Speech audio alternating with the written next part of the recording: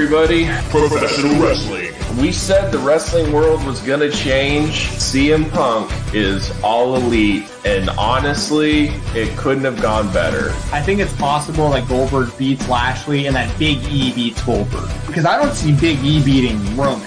I thought ROH was a pile of crap. I think corporate ROH is gross. First of all, the Nick Gage entrance is one of the most insane things I've ever seen in my life. The Edge deal is up next year. Do you think he can consider AEW if he's still healthy? I think that he's a WWE lifer, honestly. Don't forget that the only reason WWE cleared him to begin with was because AEW was going to, and they were trying to sign him. Mixed martial arts. And I think everything leans towards Sandhagen, but I don't know. I think TJ could surprise some people. I'm choosing Sandhagen, especially with his last two performances. The Aljamain Sterling and Piotr Jan running that back, and the winner of this should definitely get the next title shot. I thought Connor looked fantastic with the kicks. When he got rocked with punches, he went for the guillotine. That was the stupidest move. Do you hear Dustin after the fight admitted, though, that there was like a second there where he was like, oh God, he might have me. Do you think Pena has a chance against Amanda Nunes? The card isn't very good in my opinion. Even the undercard I don't think is that great. Wayne, Gon, and Lewis could potentially be really boring also.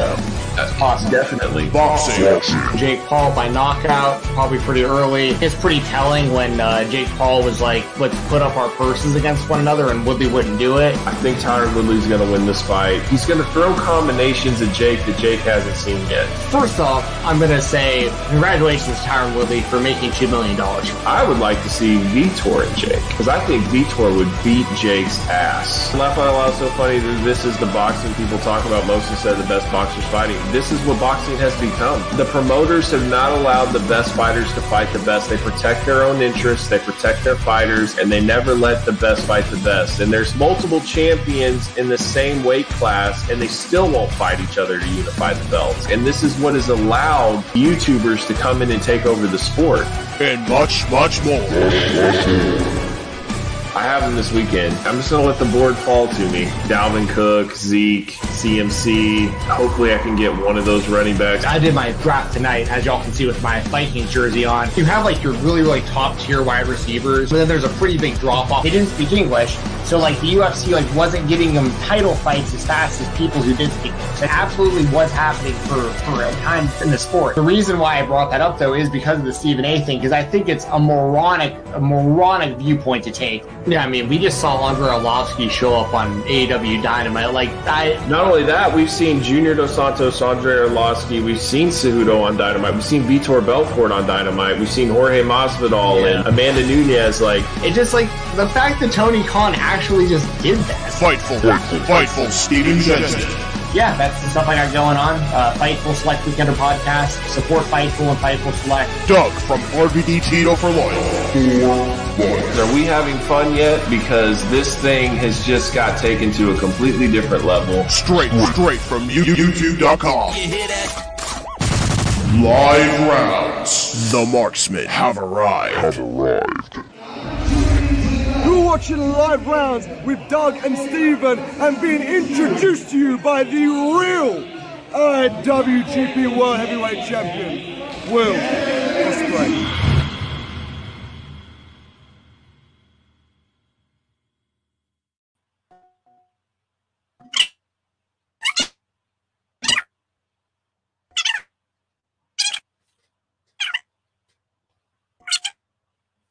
Yeah. Can you hear me, Doug?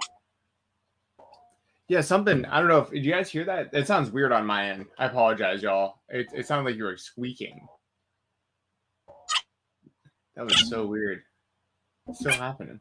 I don't know if that's me. Does the chat hear that?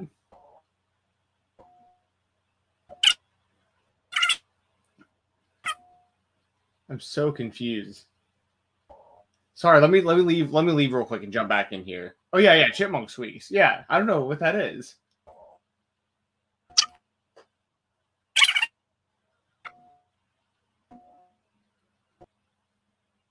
Yeah, what's up, y'all? Welcome back to Live Rounds.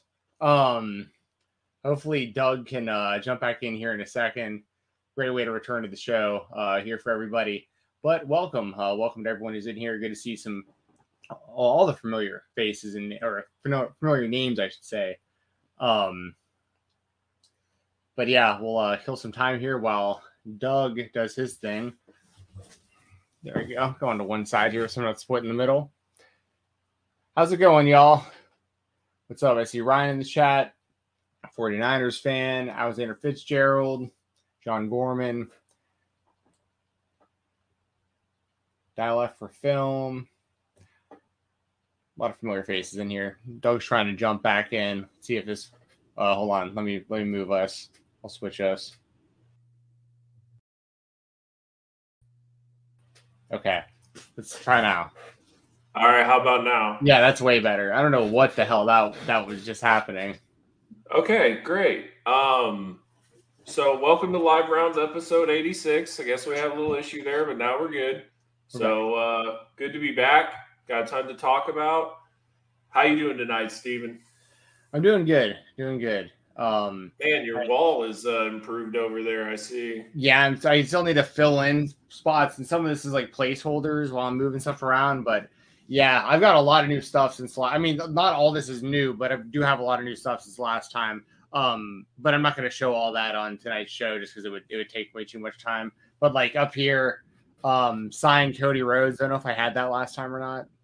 Yeah, you showed it to me, but I haven't seen it on the wall. And then signed, that's Tony Schiavone up there. My buddy came through and signed Tony Schiavone, which is pretty cool. But yeah, Ryan says, nice cut, Steven. Yeah, my hair's shorter. I'm tied. It's tied up still. Like, I mean, it's still pretty long. But yeah, if I don't tie it up, it looks too much like the Shawn Michaels, like little Dutch boy gimmick. Yeah.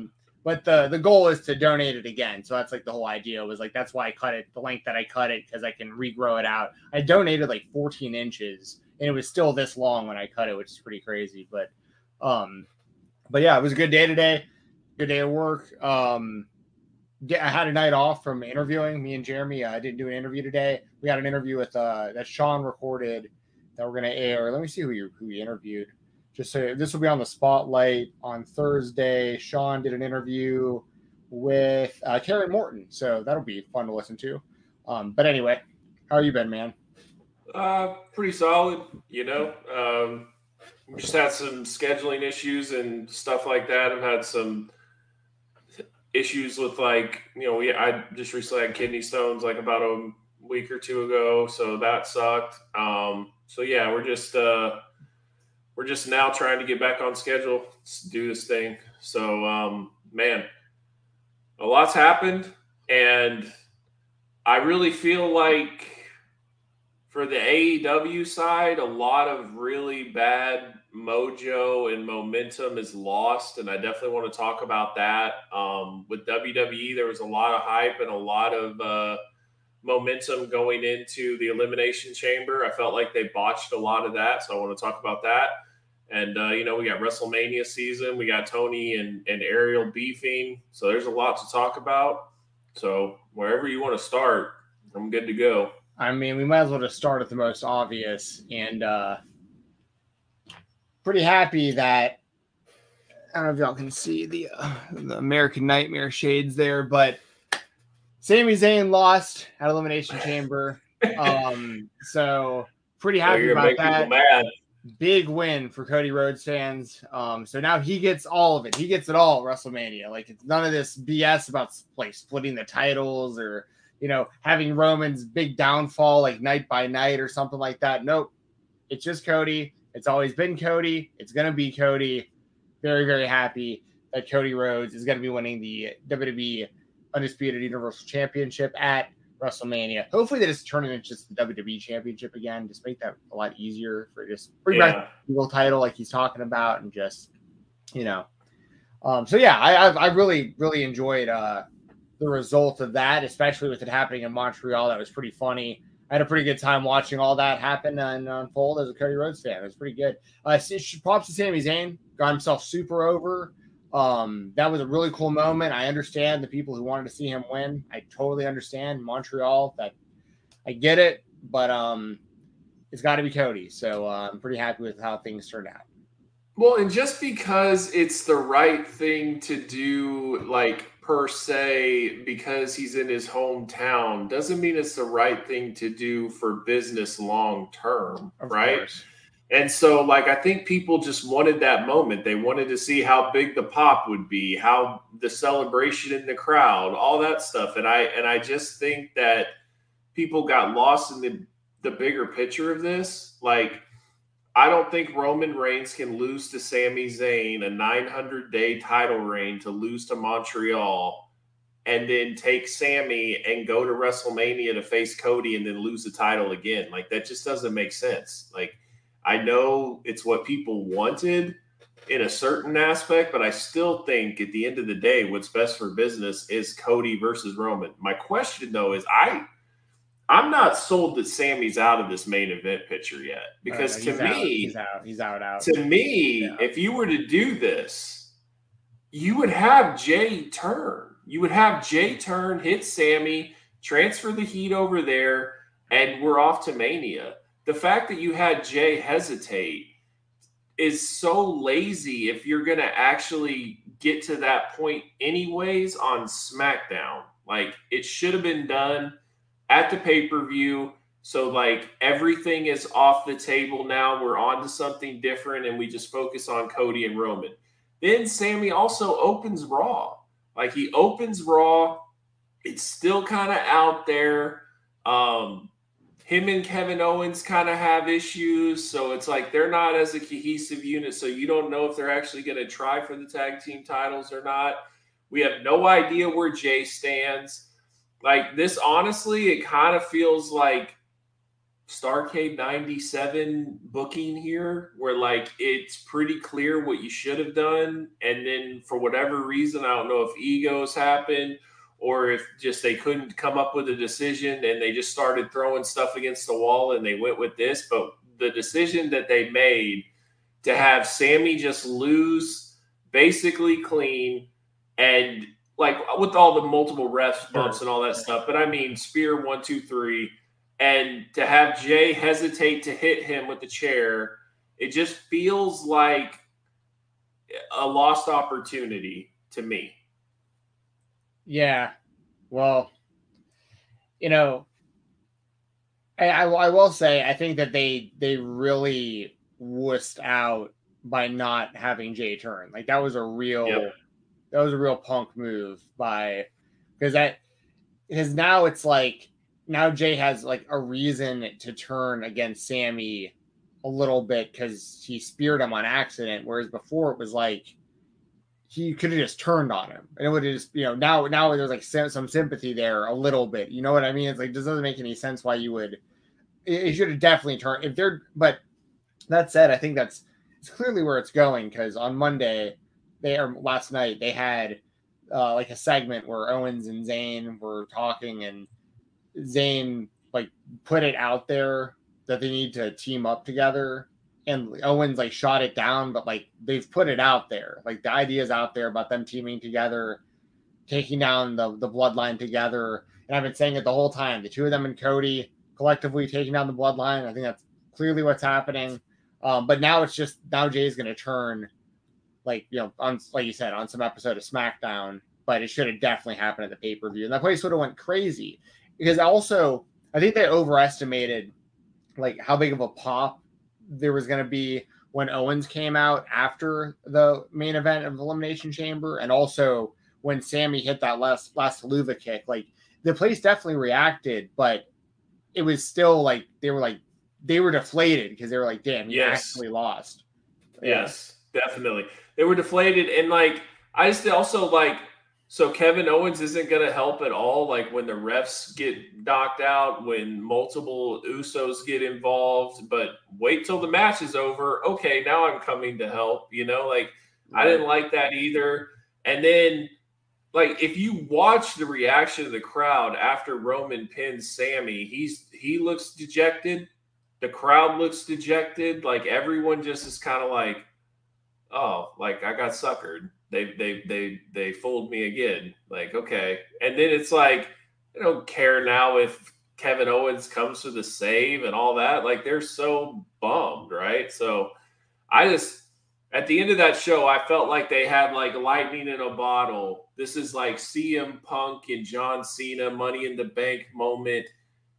I don't know how you really pull that off without Sami winning, but I feel like that they botched it, and I just am like, okay, I guess we'll see what's going to happen. I mean, at the end result, I think we're going to get a good WrestleMania. I think we're going to get a good WrestleMania card. I'm glad that it's Cody and Roman, but man, that bloodline storyline is huge right now, and it draws a lot of ratings, and a lot of people care about it. And I just don't know if you want to botch that. You know what I mean? Yeah. Yeah, I mean, I'm definitely happy as a Cody Rhodes fan where things are heading, because I think he's gonna do it. I think he's just straight up like white meat baby face, gonna more or less kind of pull off like the Lex Luger win that like never happened type of thing. You know, they're just gonna go through with it. Like, you know what I mean? They're just going through it. Roman is Yokozuna. Yeah, right. Yeah, exactly. Hey, he's part of the bloodline. Yokozuna was. So. Facts. So was Manu technically, right? Remember the Legacy? They were together on that team. That's kind of Now I wonder if that'll somehow get brought. That should definitely get brought up at some point before WrestleMania. Like Manu should appear and like confront Cody for the blood. Well, and I don't know how you feel, but like I'm over the whole Heyman Cody confrontations. I'm ready for Roman Cody confront. No, the second one I was I'm ready. The first one was great. The second one I felt was and I'm ready for Cody and Roman confrontations. I'm ready to have that. Let's see what that looks like. Let's see if that really creates some buzz and people are excited for it and all that. I will say this though: if Sammy gets involved in that main event, it is going to ruin Cody's whole thing. Like the crowd will.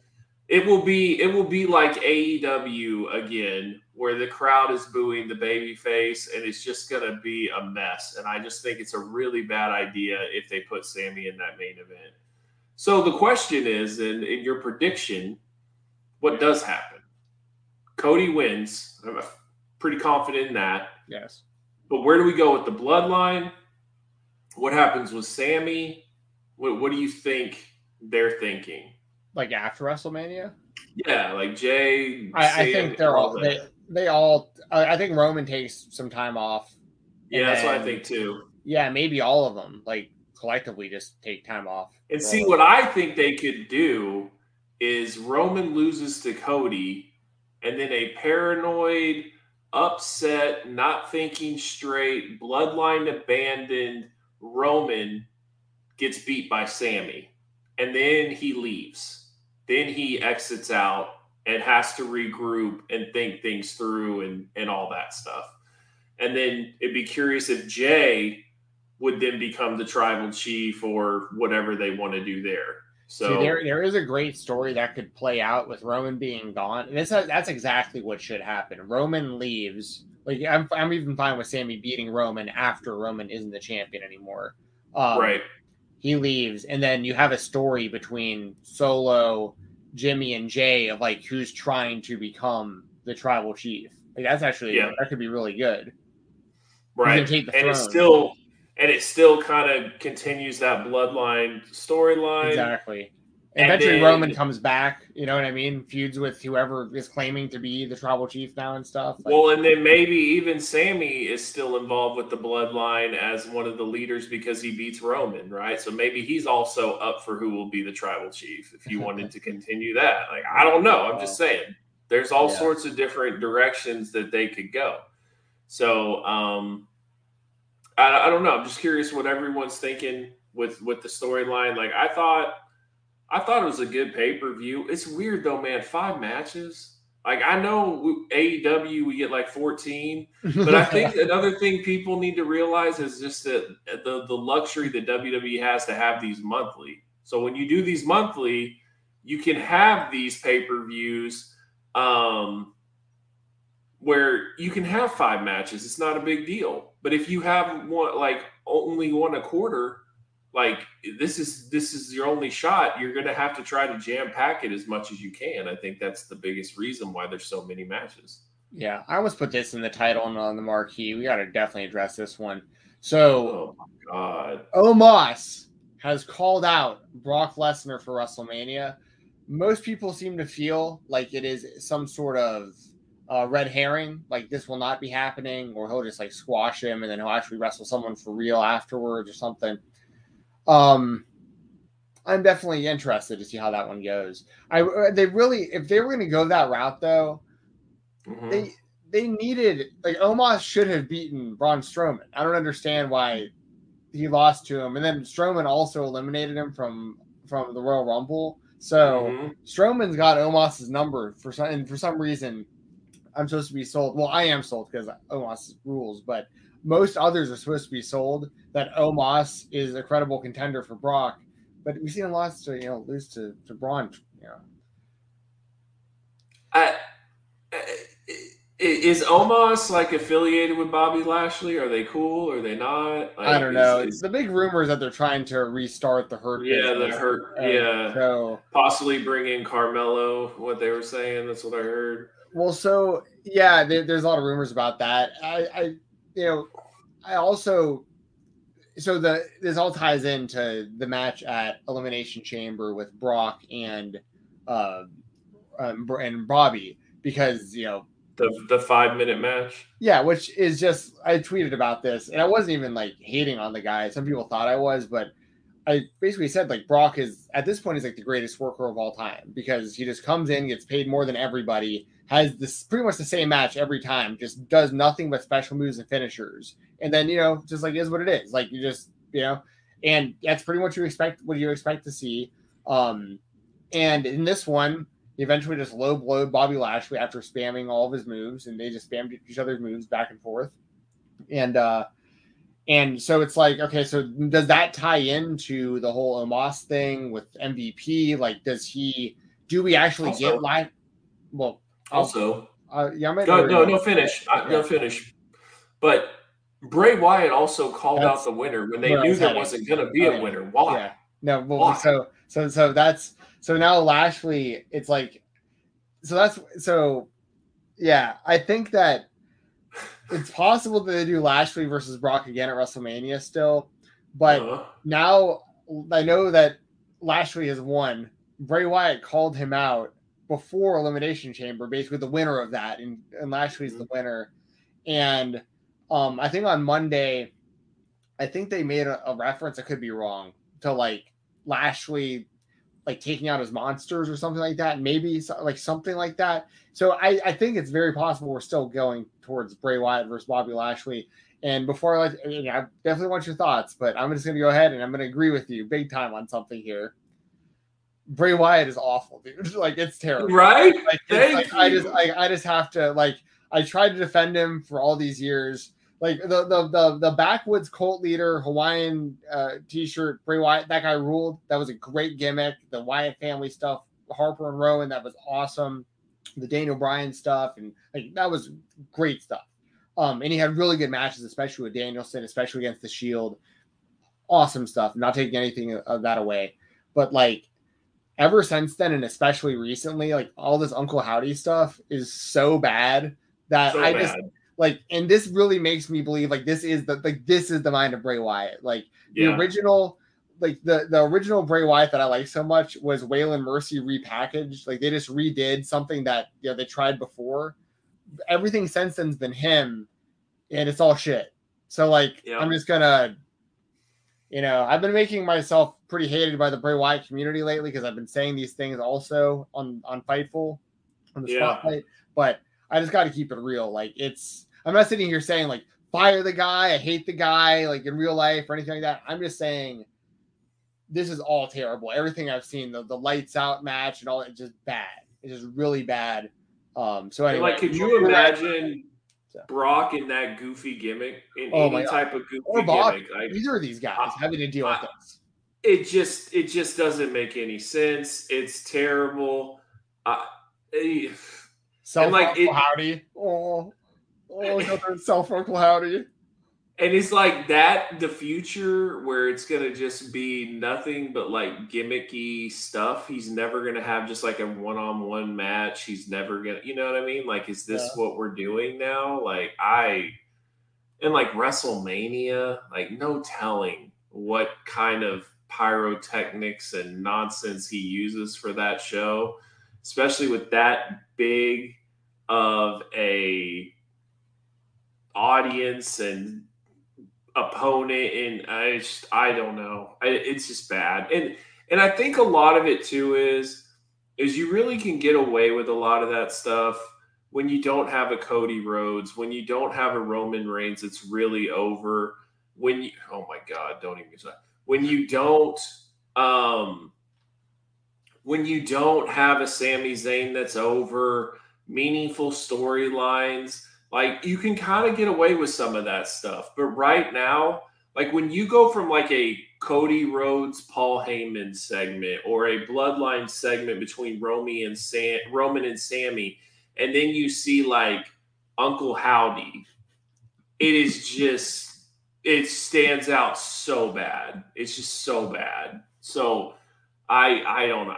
I can't imagine Vince is just sitting there and like, I already fired this guy. Like, what are we doing with him right now? You know what I mean? So, yeah, crazy. Yeah, oh my God, there's something I was gonna say and I just lost it, but it was, oh yeah. So, once again, I could be wrong because I watched it so like, and only a little bit more recently because Cody's back, but like little bits and pieces. But from what I saw, because Eli Knight or Eli LA Drake, Knight, LA Knight, whatever they call him, yeah. LA Knight, Eli Drake, yeah, LA Lights. Remember those shoes? Right. So this guy, like he's just like that's like his gimmick now. He just does that. So they like interviewed him after it was like the SmackDown after Elimination Chamber. They did like this like backstage interview with him, and the interviewer's like asking all about Bray Wyatt and like the lights out match and like his mental, like because we just went through this like mentally grueling, physically or psychotic story with this guy in this grueling match or whatever. However they tried to make they explained it, and he's just like, yeah, we're just moving on. Like he just didn't even like acknowledge like any of it. It's like, yeah, next on to the next thing, and like it's just like whatever his next feud is. Like you just pretend like that never happened and just keep going forward. Like that's really how you have to deal with coming out of a Bray Wyatt feud. To be honest, you have to just completely no sell that it never happened. It just otherwise you're buried. So like you just gotta pretend it never happened. Like I hope the fans forget and just keep moving forward. Well, and I bet you're like begging for a new opponent, a new feud immediately, just so you can like all of a sudden just forget about that and just go on to the next focused opponent. Yeah. I don't know. I don't get it. I really don't. Because he literally went from like Uncle Howdy like jumped off of like the stage and missed him, and like the fireworks went off, and then it's like the next time you see him, it's like, how do you recover from that, dude? Just pretend like it never happened. Just move forward. He's traumatized and he just wants to. You know what it was like? It was like Kingston and Moxley after the exploding barbed wire match. Yeah, where he like had to make up with like I had post-traumatic syndrome or whatever, and I just panicked and but I'm okay. This is like, dude, there's no explosion. It's so bad too, because like Kingston's like Mr. Hardass, and he's like traumatized by a bomb that didn't go off. They were basically sparklers from Goldberg's entrance type stuff. Yeah, but, So I mean, overall, I thought all right, pay-per-view, nothing. Like the crowd's awesome. I enjoyed that. The environment was awesome. I was really looking forward to it. I've really enjoyed the Bloodline storyline. Also, I take a major L on the Jimmy and Jay thing because I always in my mind viewed Jimmy as like the charismatic one. Jay's just kind of on the sideline. So even when Jay was feuding with Roman and delivering those amazing promos and everything, I was thinking it was Jimmy, like just in my mind, because I don't overly pay attention to the WWE, like watch it weekly or anything. So I just confused them. And now it's like, man, Jay's really impressive. I really enjoy the storyline of Jay. It's very interesting to kind of see where he goes with Sammy and all this. I personally would almost rather see Jay and Sammy at Mania Forget the tag team, just Jay and Sammy, because they're the ones that were like battling the most within the bloodline. Then they accepted each other the most. Like, I don't know. I just think it would be a cool storyline that both guys would get super over from, because they're both getting over, and just to be able to put that on Mania, the crowd would be really behind it. Like, and I think it would be split, because like I said, I do think there's a lot of Jay fans out there. So I personally would rather see that than this tag team mashup with him and KO against the Usos, and then KO and him possibly win the titles. And then it's like Sammy's now in the tag team division, which is usually like career suicide if you're trying to get hyped up for a main event or anything like that. So I don't know. What are your thoughts on that? Yeah, I mean, it just leaves Kevin Owens in a bad spot. Like Jimmy Uso, I don't think anyone really has any like interest in like Jimmy versus Owens. You could do Owens versus Solo, like that might be interesting. But like, but then Jimmy's completely left out. I mean, Jimmy could escort his brother to the ring. Why not? He can be like Kevin Nash when Scott Hall wrestled Steve Austin. Like, you know. There you go. Which I'm still salty about that Kevin Nash didn't have a match on that WrestleMania. Apparently, they were that concerned that Scott Hall like might not make it to the match. They were like, so he was the backup plan. He was pretty much the backup plan, yeah. And apparently, why would you just? Apparently, he was going to win for a while. Yeah, anyway. Which is why Austin walked out shortly after. Yeah, I think Austin walked out by June, so he was over it.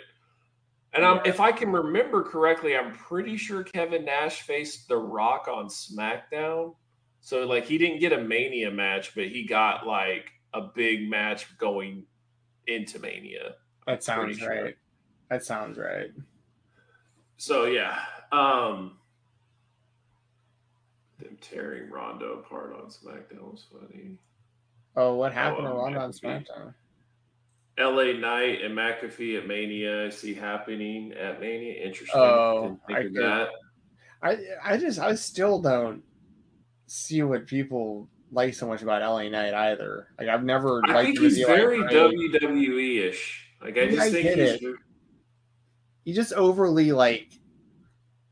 I get that he's like that's. I get that's what it like.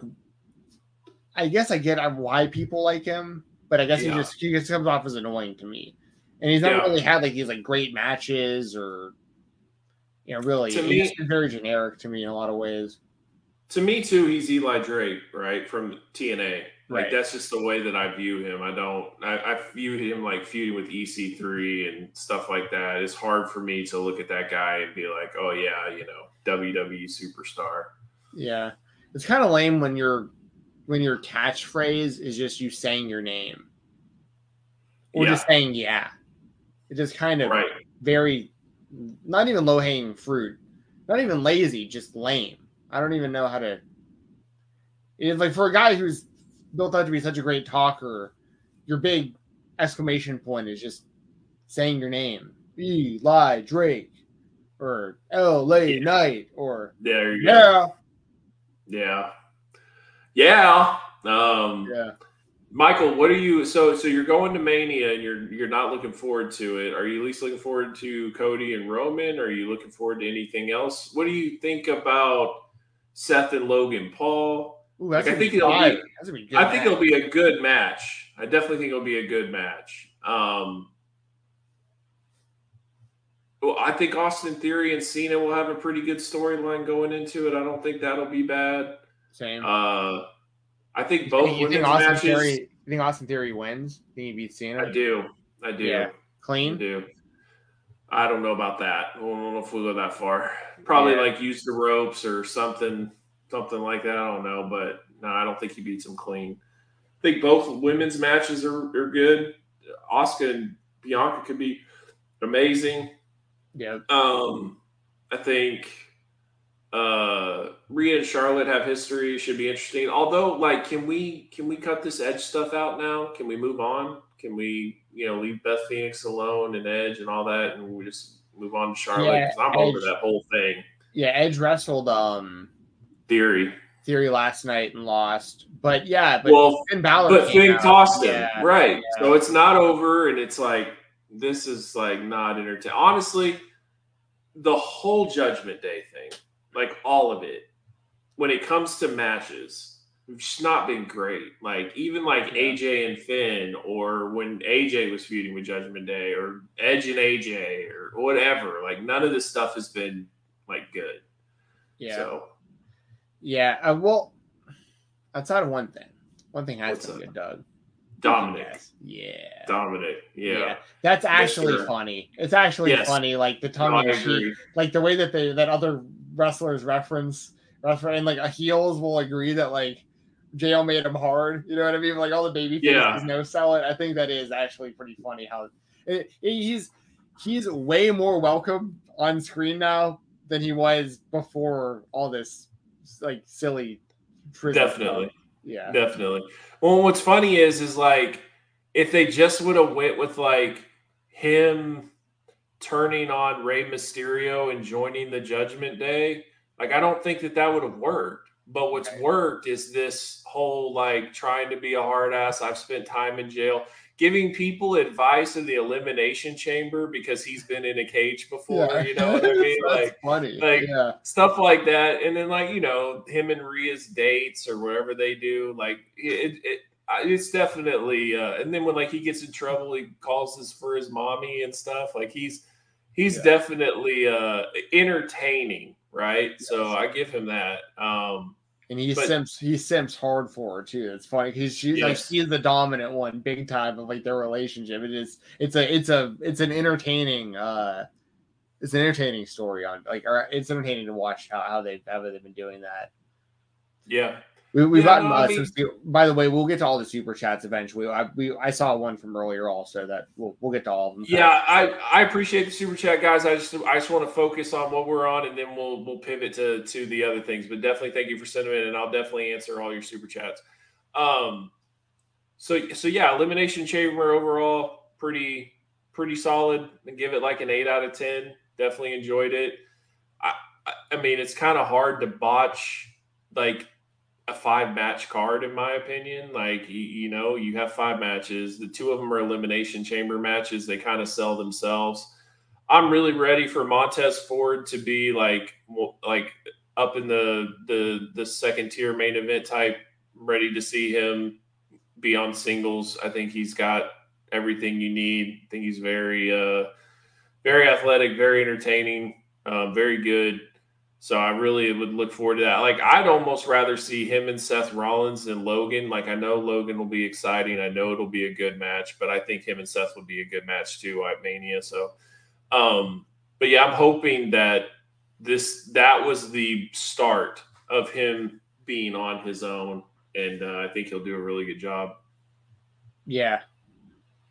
It looks like Mania is shaping up to be pretty good. I mean, for a card that's 2 nights. It's going to be a lot of matches, but for what it looks like, things look pretty good. I'm looking forward to it. I mean, obviously, I'm very hyped up for the Cody stuff. I don't look forward to whatever Bray Wyatt's going to be doing. Or I will say, if they do LA Knight versus Pat McAfee, it'll be good. Like that. That'll be entertaining. Yeah. But yeah, the Judgment Day stuff, that seems like that's going to drag into WrestleMania, but I think they should just disband the whole Judgment Day afterwards. I think I saw some rumors about how WWE wants to go back to Finn Balor using the demon stuff again soon. So they really should. You know what I think this could be? I think it could be him and Finn at a Hell in the Cell. Yeah, I can see that. Because this is like because Triple H has always said that he kind of wanted to get rid of the Hell in the Cell gimmick as a pay-per-view, and then it like needs to merit a feud of Hell in the Cell. I mean, they've done everything. I mean, his wife has been attacked even now. Like, I just think that they're at the point now where it would be a Hell in the Cell. Yeah. Well, also, this kind of ties in with other stuff we'll talk about, but they need to get Finn Balor away from Judgment Day, especially if Jay White winds up coming into the WWE, because like you gotta start knocking that kind of stuff out. Like you gotta do Jay White and Finn Balor, or Jay White and AJ Styles, like anything Bullet Club related. Jay White and Cody Rhodes, and I have my gut feeling is that Jay White's going to WWE. That's where I think he's gonna wind up. I'm almost 90 to 95% sure he's going to the WWE. I think that's where he's going. Because I think also based on that Eddie Kingston little promo thing, they went back and forth, and he was like, I better not see you in AEW either, and stuff like that. Like, I just think that he's separating himself from all of that, and he's going to WWE. So that's where I think he'll be. I think they offer him the most money. I think his style fits the best in WWE. And right now, if you're watching AEW, you can't help but be a little bit worried about getting lost in the shuffle. You know what I mean? And where do you fit in all this? So I just feel like in WWE, he's got an opportunity to be one of the guys at his age and everything. So I don't know. We'll see. I'm personally not the biggest Jay White fan, but I understand the man is talented. I understand he's great on the mic. I understand he can pretty much do everything in the ring. I just think that he wrestles more like Randy Orton, and I need him to have more of an American, faster pace style match. And I think if he does that, then I think he'll make a lot of people happy. But he's definitely an acquired taste. But the people that do like Jay White, love Jay White. So, well, one thing I'll have to change. Think about it, Doug. What's Jay White gonna have changed outside of his music and potentially his name or whatever? You have to change something very key out of his moveset. Oh, the Bray Wyatt move. Yeah, right? yeah, Bray Wyatt. He's got Bray Wyatt's finish, so he's gonna have to come up with something new. Bray Wyatt. Well, maybe they can wrestle over it in a funhouse match or something. Oh no. With Alexa playing with puppets and stuff. Yeah. Doesn't bring and Uncle Howdy being the special guest referee or something. Yeah, Bo Dallas. But where's Curtis Axel been? Oh my goodness. If you reveal yourself as Bo Dallas, right? Are you expecting to pop? Well, that's what I think. That's what I think Bray Wyatt fans are expect. They'll pop huge and then realize nobody cares outside of a very niche audience who for some reason thinks that they're the only people that know that Bray Wyatt and Bo Dallas are brothers and that their dad's IRS. Everyone else like us are just over it.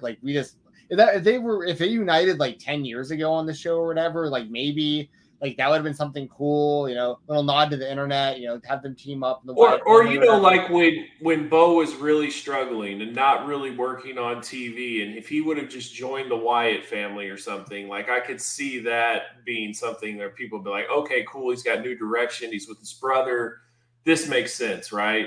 But what's going on now is not good. No, Doug. It runs in the family. Now, Bo Dallas also has magic.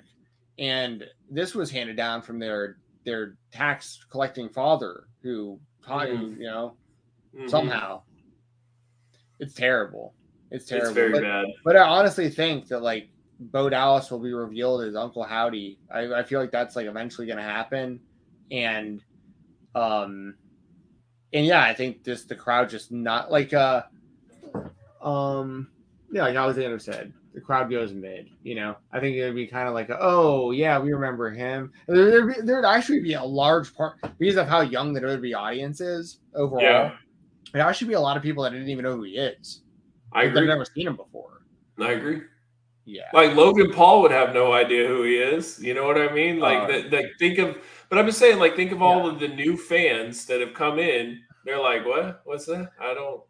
Imagine, because they always have cameras recording everything at all times, backstage for all this stuff that WWE does.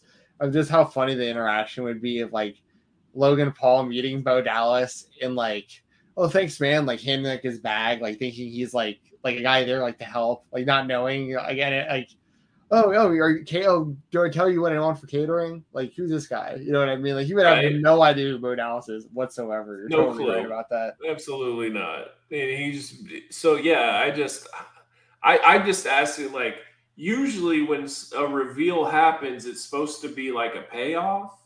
I don't view this it's going to be a payoff. Literally, who could it be? Who could the payoff be? What's the best case scenario that the payoff even could be? And we like, think that like because that's the thing. I don't think no matter who it is, it's not going to be good. It could be. I mean, I don't even know. Like, I think the only ones it could be is Rowan and Strowman, and either one of those are way too big for it to be him. So it's like I don't know. I don't get it. And I don't see how they could just. I mean, how did he talk Triple H into this? Like, just like, yeah, it's going to be this and that. It's going to be great.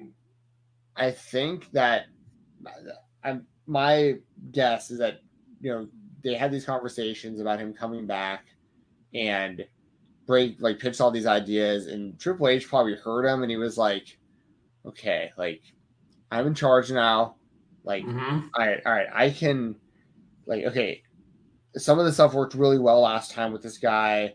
He's super over.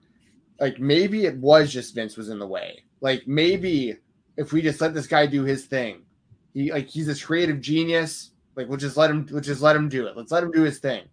And we're seeing his thing right now. And it just sucks. Yeah, I'm with you there. And we'll go ahead and answer Kogan's super chat because it has something to do with Bray, and then we'll kind of move on from Bray. At the risk of being uncool, I kind of defend Bray versus Brock Bobby if it's a slobber knocker of a match akin to Brock versus Roman. Last Man Standing at SummerSlam, I'm down for it. That might be what Bray needs, in my opinion. Yeah, I mean, if we're just talking just like a straight up, just, back and forth type of match that's not gimmicky, that's like actually makes Bray look like a serious threat, and like him and Brock go toe to toe. And he kind of takes Brock to the limit, which what is that now? What is the limit? 7 minutes at this point? Like Brock can't go much longer than that. So he can, but why would he? I mean, that's what I'm saying. Yeah. Like it's not even that he can't. It's just story Right. gimmick wise. Like it just doesn't make sense for him to have a drawn out match. So I mean, I guess Bray kicks out of like 2 F5s and whatever. Lights go out, something spooky happens. I could just see if Brock thinks it's stupid to just go completely off script and just start just breaking shit. I really do. Like, I could just like, I mean, if they start like bringing in a bunch of gimmicks and the light goes out and Brock starts seeing like black lights and stuff, I just don't see, I could totally see him just walking out.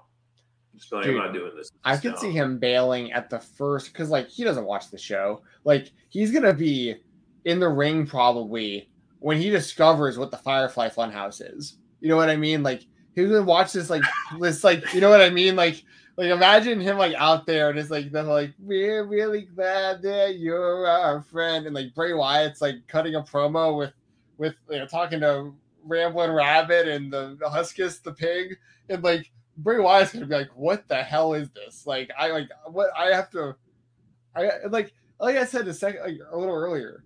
Imagine the idea of them pitching to Brock, like, "All right, Brock, we really got to sell this whole thing. You gotta eat a Sister Abigail from Uncle Howdy." Like, no, like that's not happening. What the hell is his Sister Abigail? Yeah. That's what he would be like. What the hell is that? Yeah. Now, Bray's going to kiss you on your forehead, by the way. Yeah. Yeah. Sure like, love that. Yeah. Rotunda's other son in a mask? Oh, yeah. I'm not doing that. I just can't imagine. Same with Lashley. Like, I feel the same way for him. Imagine it's even funnier with Lashley because he's such a bad promo. So he's gonna be like talking trash to Bray, like, I'm not scared of you. You know what I mean? He's gonna be so goofy. Like imagine like Bray Wyatt's stories not that long ago were him scaring people with like dolls, like literally, like him and Alexa Bliss like making Shayna Baszler run away from dolls and stuff. Imagine Bray Wyatt, or imagine Brock Lesnar or Bobby Lashley being scared of dolls and voodoo and puppets. Like, what? Like, I just can't see them doing that. Yeah. No. Wow. Yeah. Oh boy. So yeah, that basically covers WWE. That covers Elimination Chamber. You know what they should do? Do What's up? Brock and Bobby run that back again, like a real Yeah. one, like with a real finish. Just have Brock Mhm. win. We all know he's better. Like we get it. Like just have him Right. win. Or I say bet. Well, he's a better like actual MMA fighter, but also like bigger he's the bigger. superstar. Yeah, he's Brock Lesnar. But you do Omos and Bray Wyatt, and just have Omos just beat the hell out of him. I would like that. That'd be good. Oh boy. Okay, hold on, Kogan. Like this is the same story though. You can't. I mean, I get like you if you want to make the distinction between Alexa scaring Shayna, not Bray. Alexa's gimmick is literally Bray Wyatt's gimmick. It's just like, her doing it. And she's not done with it either. Like whenever she comes back, that's what she'll be doing. So and the can't only wait for that. And the only thing worse than Bray Wyatt's gimmick might be Alexa Bliss's gimmick doing Bray Wyatt's gimmick. So, yeah. So appreciate this. Hey guys, been watching the channel since I was 12. I'm now 30. Laugh out loud. If Omega goes, I wasn't 12, but it's same. Yeah, very cool. If Omega goes, can I see this being a domino effect and more AEW stars will follow? So that's a good transition. We can talk about this. So the rumor has it that the WWE is interested in Jay White, but they're trying to lure in a even bigger name. And everybody was like, well, what could that name be?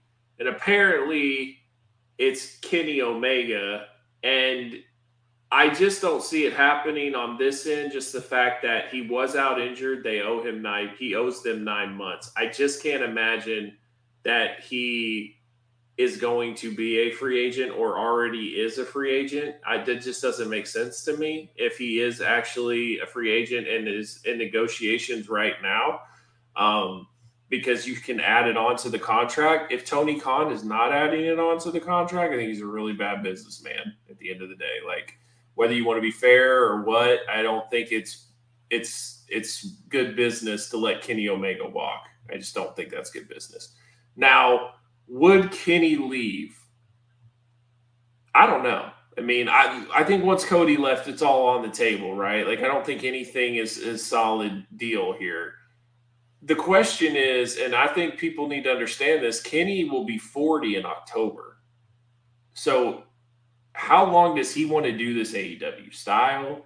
How long does he want to do this back and forth AEW New Japan? Does he want to be an EVP still? Would he rather just be a wrestler like Cody was? Does he want to test himself in the WWE?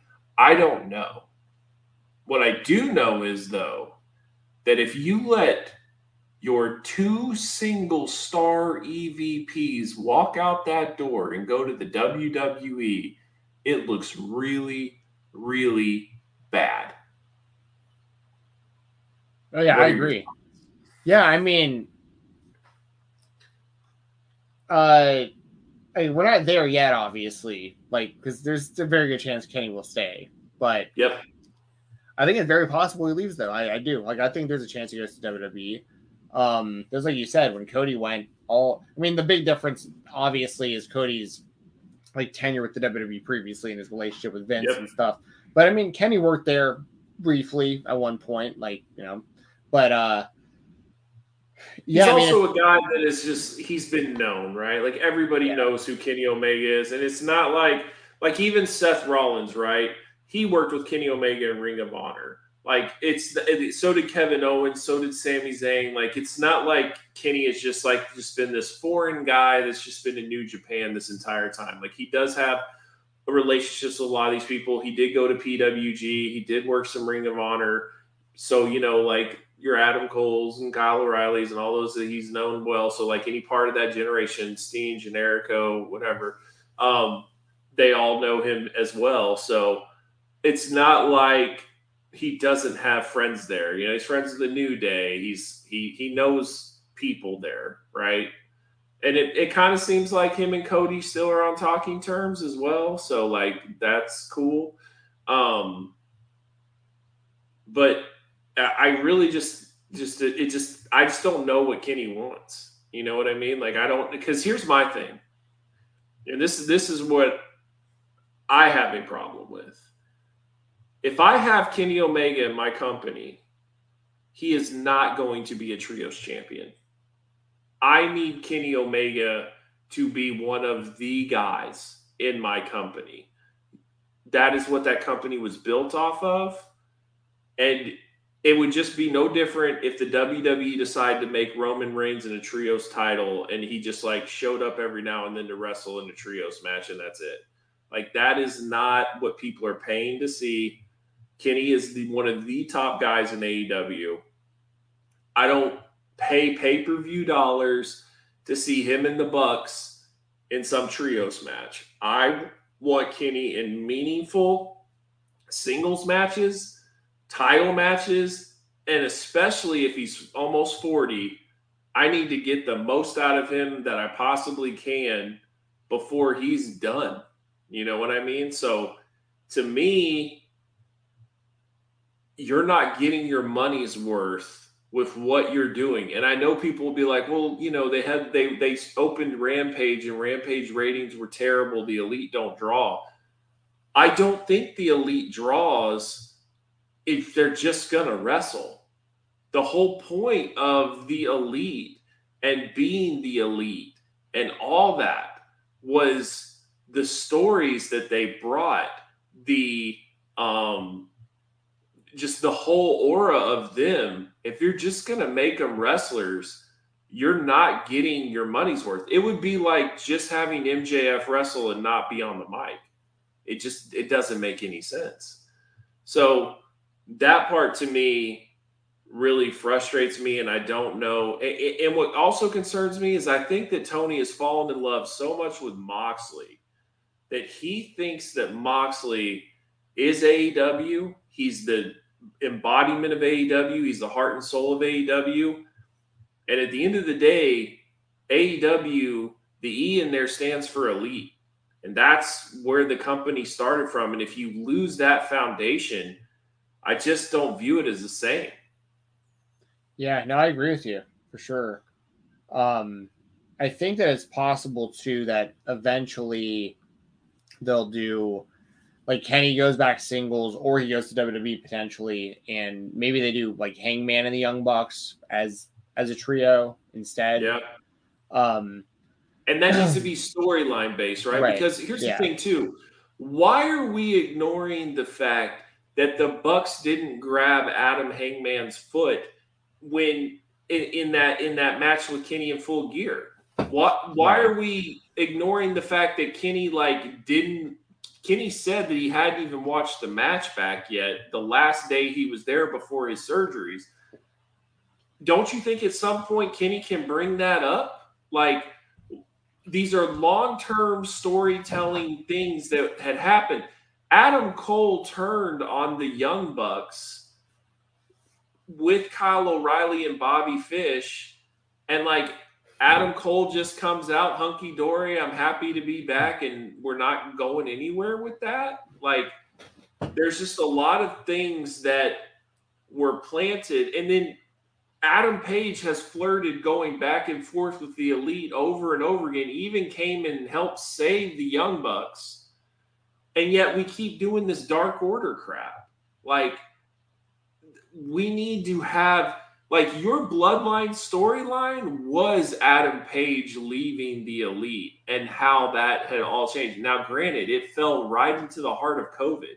Like, right when things were picking up at Revolution, where they had the best tag match in one of, like, of all time, one of them, right? And Adam Page is just starting to look like he's going to turn, or Kenny's going to turn on him or whatever. Like, pandemic, here we are. So I get that it all happened in the pandemic, but we're done with that now. And we had stacked Dynamite cards, like just boom, boom, boom. And now we have had just 2 duds. Last week was such a dud, and the crowd was terrible, and like people didn't care. And now this one, if I looked at that card and I saw that was my local show, I'd be pissed, because I don't think that that's what AEW stands for. And I think that they have way better on that roster than what they're giving you. So I just feel like that Tony Khan, one thing I think too is like from Full Gear to Revolution is just way too long of a wait for a pay-per-view. I mean, we're like 4 months. It's just 4 or 5 months. Like that, you need something to happen. Like the best we got was Winter is Coming in December. But like still from like December to March, like that's a long wait.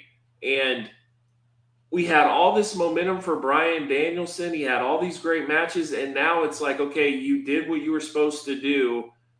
So now for these next 3 weeks, you don't need to wrestle or do anything. Like, how is that building anything? Like, I just want this pay-per-view to get over with. I'm not overly looking forward to this pay-per-view, and I don't feel like that's typically what AEW is.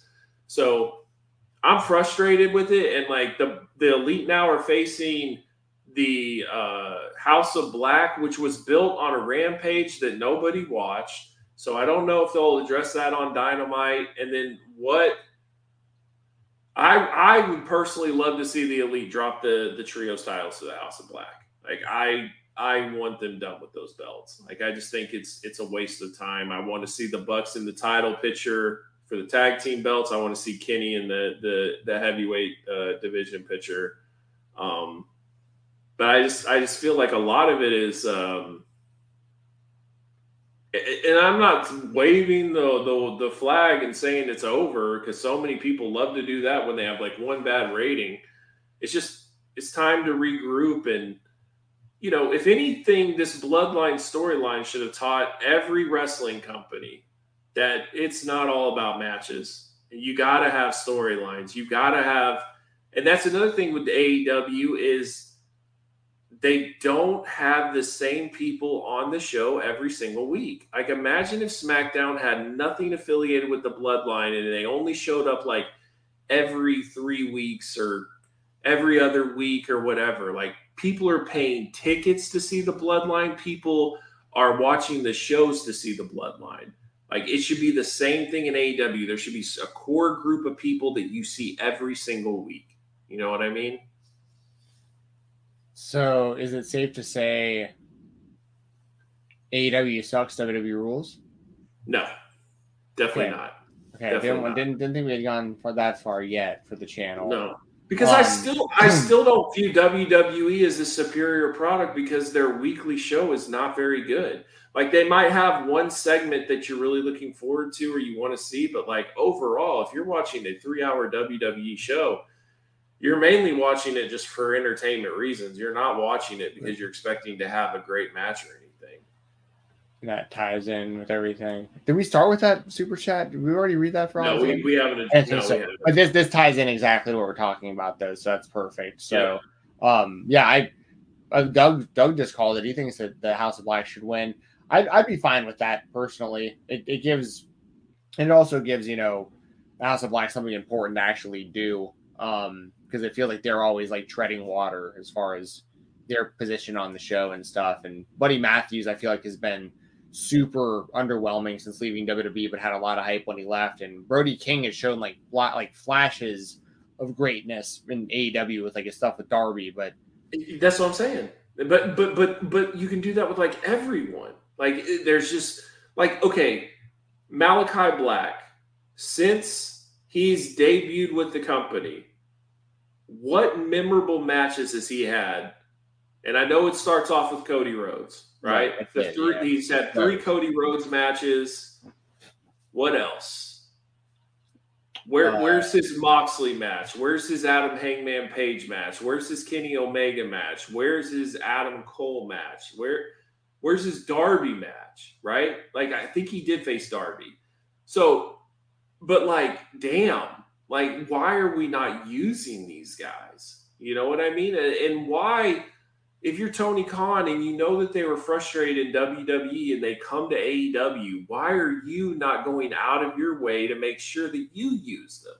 And you've got FTR sitting at home because they want a break, but then also FTR's like, oh, we'd love if Tony Khan gave us a call and we'd come back early or whatever. Okay.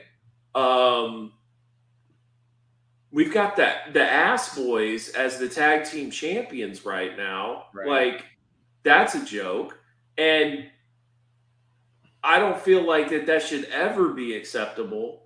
With a company that focuses so much on in-ring product and wrestling and all that stuff. Now, granted, the Acclaim kind of pushed it more towards that direction, but I don't feel like anybody watches the Ass Boys and thinks like, man, like they've gotten so good. I think they should be champs. Yeah. No, that's all fair. I think I think most people agree that Ass Boys shouldn't be the champion. They're probably not within the top 10 best tag teams in the company. They're not. So. And they're going to have that tag team tournament. And almost all those tag teams in these tournaments, 2 tournaments, by the way, 2 battle royals or whatever, by the way.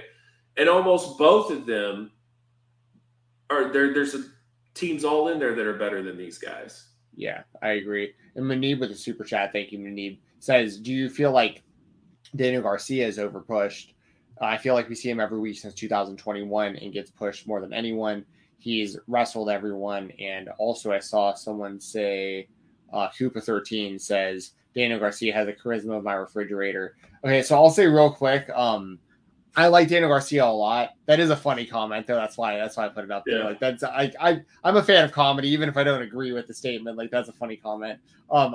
I like Daniel Garcia. I like that he's a part of the show. I like that they're pushing him because I think he could be a very, very big part of AEW's future. But I'm also a little bit biased because I watched his whole come up on the indies pre-AEW. So like I really was like rallying to see him get on television because he was so good on the indie scene. And I think he's had really good matches in AEW. So I don't personally have a problem with him getting a lot of airtime, but I understand if like some of if some of y'all's favorites aren't getting it and he is, I understand why you would want to see your favorite wrestlers instead. I get that. Okay, how about this? Are you a fan of the Jericho Appreciation Society, Daniel Garcia? Because I think it's different.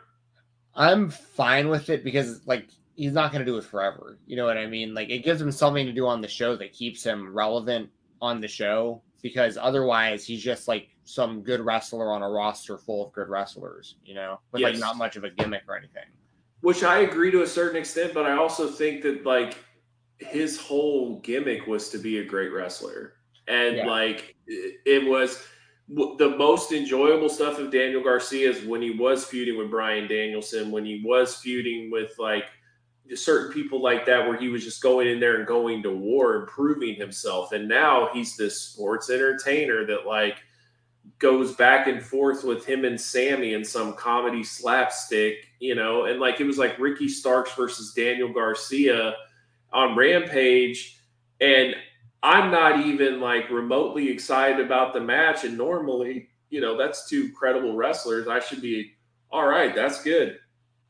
But like I just knew it was just going to be some goofy Jericho slapstick guy that's just like in the way of Ricky Starks getting to Jericho type stuff.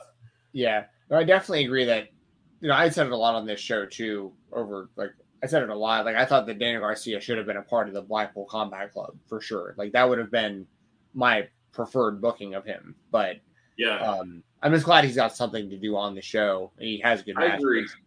I know what you mean because like you can easily just get lost in the shuffle, you know, like Brian Cage and used for like a year, and now all of a sudden they just bring him in every week and just to lose. Like, it's so funny because he loses every time he's on Dynamite, but they're always talking about how he has like the best record in AEW for the year. So like he's wrestling on Dark and Elevation and no one knows, and then like no one losing every time anyone's actually seen every him. time you actually see him, you know. So there's just a lot of just get it together, you know. That's all I can really say. You know, like this guy was saying. That it's definitely it's interesting, right? Especially like heading into WrestleMania right now with like all this like buzz of like a sale, Vince wanting $9 million for the company and all that. Sorry, $9 billion for the company and all this stuff. And like I was like, if it's $9 million, Tony, call him right now. No. Okay, write you check. Which is right around what I was guessing. You know, I've been saying for a long time that I think that they could get about 10 for it. I figured they could get at least 8 because I figured it was worth at least double what UFC was when it sold. So, like, you know, 9 makes perfect sense. Yeah, I agree. But yeah, I so that's a good kind of transition into well, actually, I was going to talk about Tony Khan and Ariel, but Alexander with another super chat that is relevant to AEW. If you want to do that first. Yeah, if you want to read it, because go sorry, ahead. we keep hitting at the same time. All right, thank you, There Alexander. Alexander Fitzgerald with another super chat. By the way, y'all, we really appreciate all your super chats. We will make sure to read every single one of them, and we appreciate everyone who sent one up to this point. We'll put them up on the screen. We'll read them out, and we'll answer them for their questions. Also, there's a donation link in the description of the video. If you want to send to my PayPal, me and Doug split that 50-50, and we'll treat it the same way. We can't put it on the screen, but if you don't want to do your money through PayPal, or sorry, through YouTube, you can send it through PayPal, and we'll still read your stuff on the show here. And also, while you're at it, please hit the like button and the subscribe button. Please smash the like button. If you can't send super chats or anything like that, just smash that like button for us. That definitely helps us out as well. For sure. So Alexander says, what are your thoughts on the Saraya Tony Storm heel run they're having? I'm interested to see where Ruby Soho goes, or sorry, what Ruby Soho does, but it's coming off kind of meh. It seems like a cheap NWO/outsider storyline. I agree with a lot of that.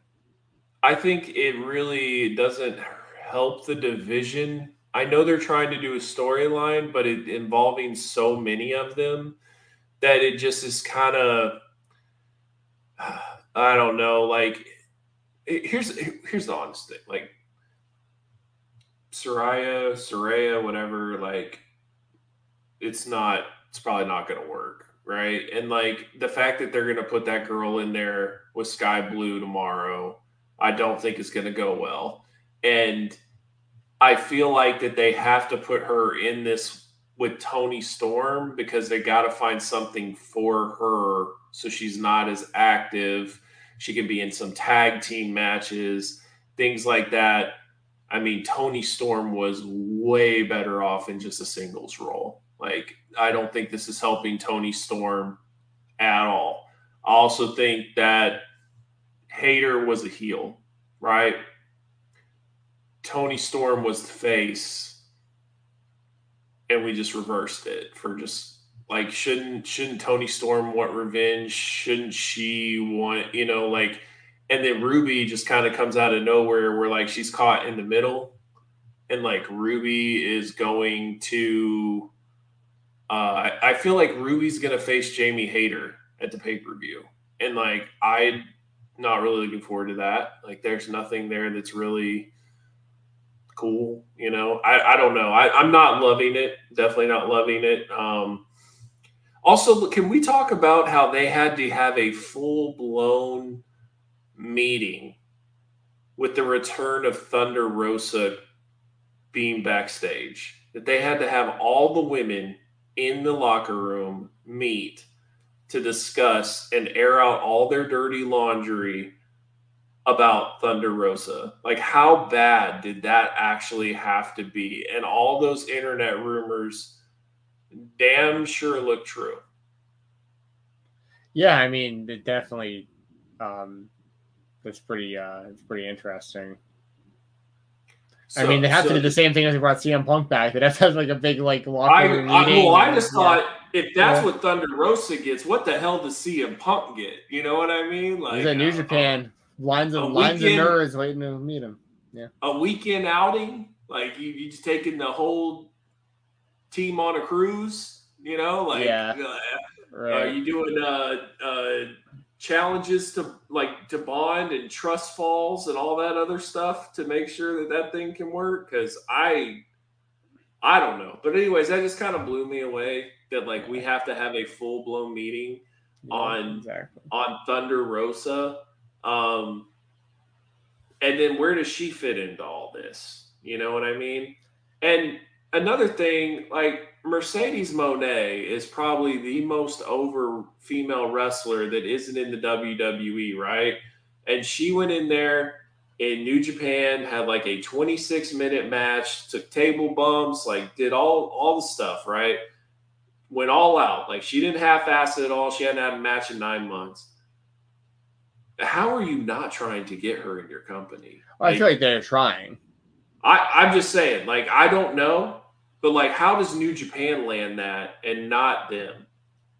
Like, I get that she wants to be the person to help Stardom and all that stuff. I get all that, but I just feel like there should be a way more effort to make sure that you seal that deal. Well, they heavily implied that they had for weeks. Yeah, They were talking about it, calling like the boss, saying the boss on TV and everything.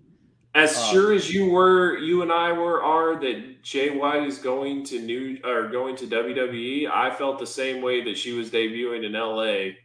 Like, I felt way more confident. I felt way more confident Mercedes was going to AEW than I do. And I'm very confident. I really do feel like Jay White's going to WWE. But like I was like pretty much. I mean, there was credible people that I like that threw out the 100% line on Twitter, and I'm not going to throw those names out there, but there was plenty of people that said it was 100% she was going to be the partner, and she wasn't. So there were people that were like, do you remember after that Rhapsody podcast and Tony Khan he didn't say no, he didn't say yes, he just kind of like brushed up, and everybody's like, oh, confirmed, guaranteed.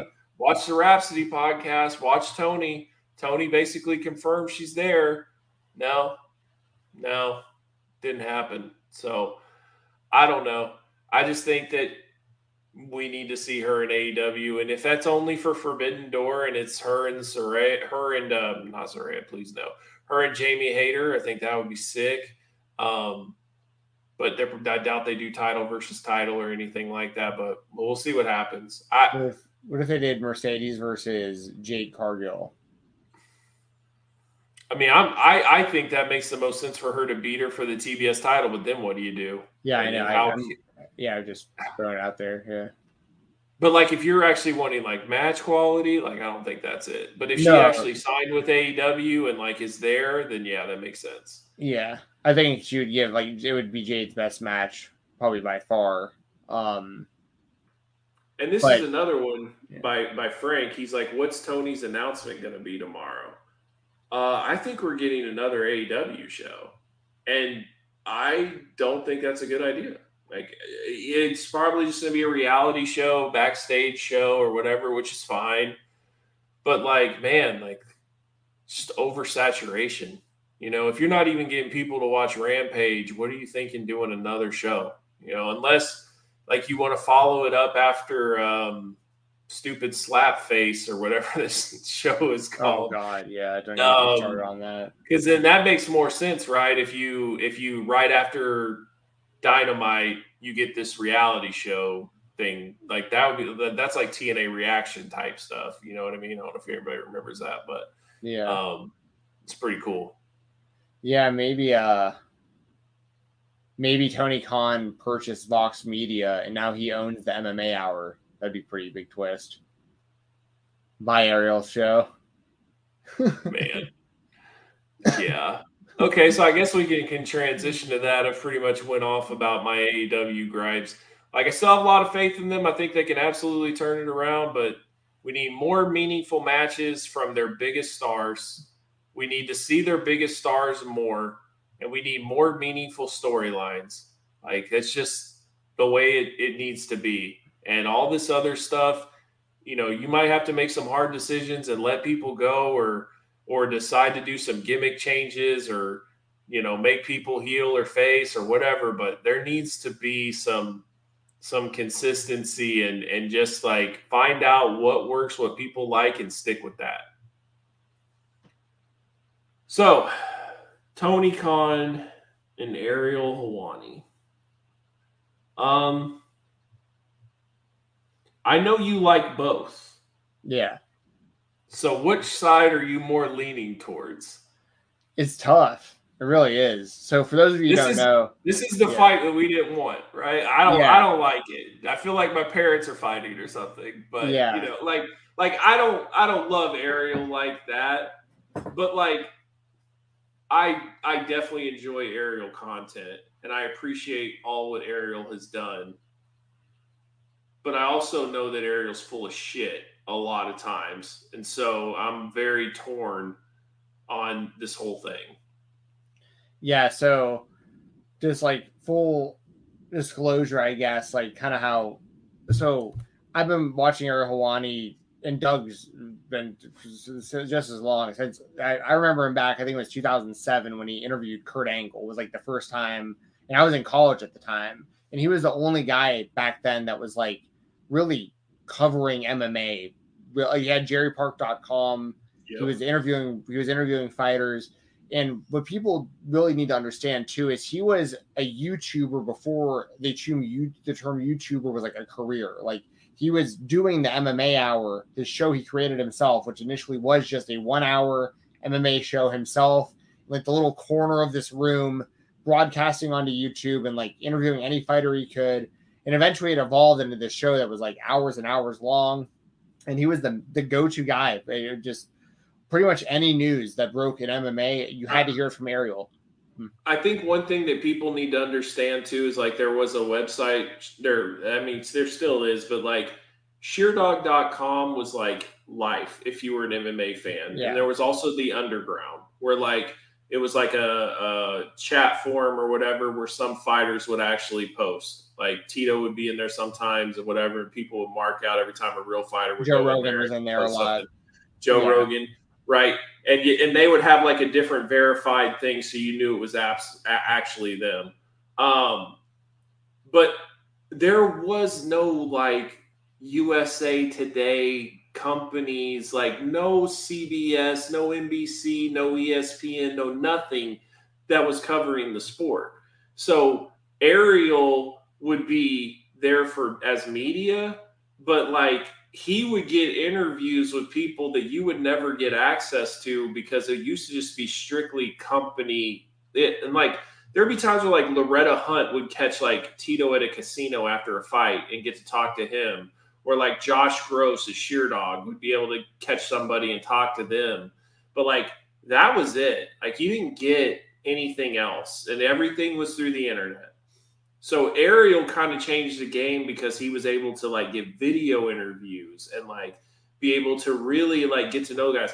We didn't get to see Alistair Overeem like dancing with a birthday hat on and all this other stuff like you would never imagine, right? Rampage and all these different people really getting to see their personality, fights being built on the Ariel Helwani show. Like literally Conor McGregor's like first real claim to fame of being noticed was on MMA Hour. The fans demanded to hear from him because they heard about him in Ireland.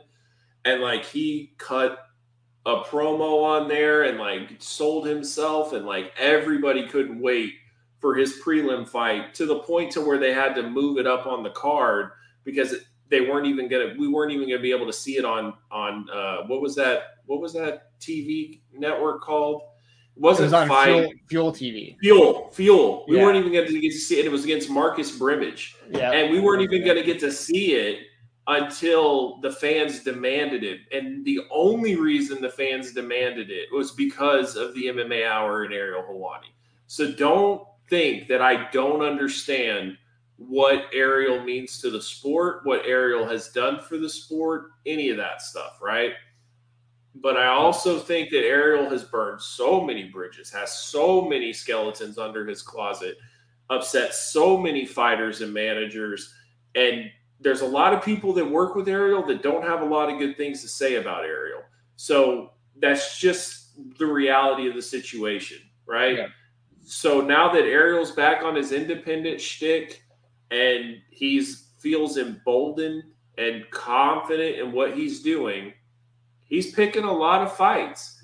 And me personally, I don't feel comfortable with him talking shit to fighters that I know can kick his ass. Like a Jake Shields, like a Brendan Schwab, like people like that. It's just, it's like bullying, right? Because you're talking shit. You know that they can't do anything to you because then you'll try to drag their name through the mud, sue you or whatever. And I understand you're retaliating for what they're saying, but it's just kind of awkward. Like, I watched the MMA Hour for you to build up fights, not start fights. So that's been the difference. I enjoy him standing up for himself, but I think he's taking it too far.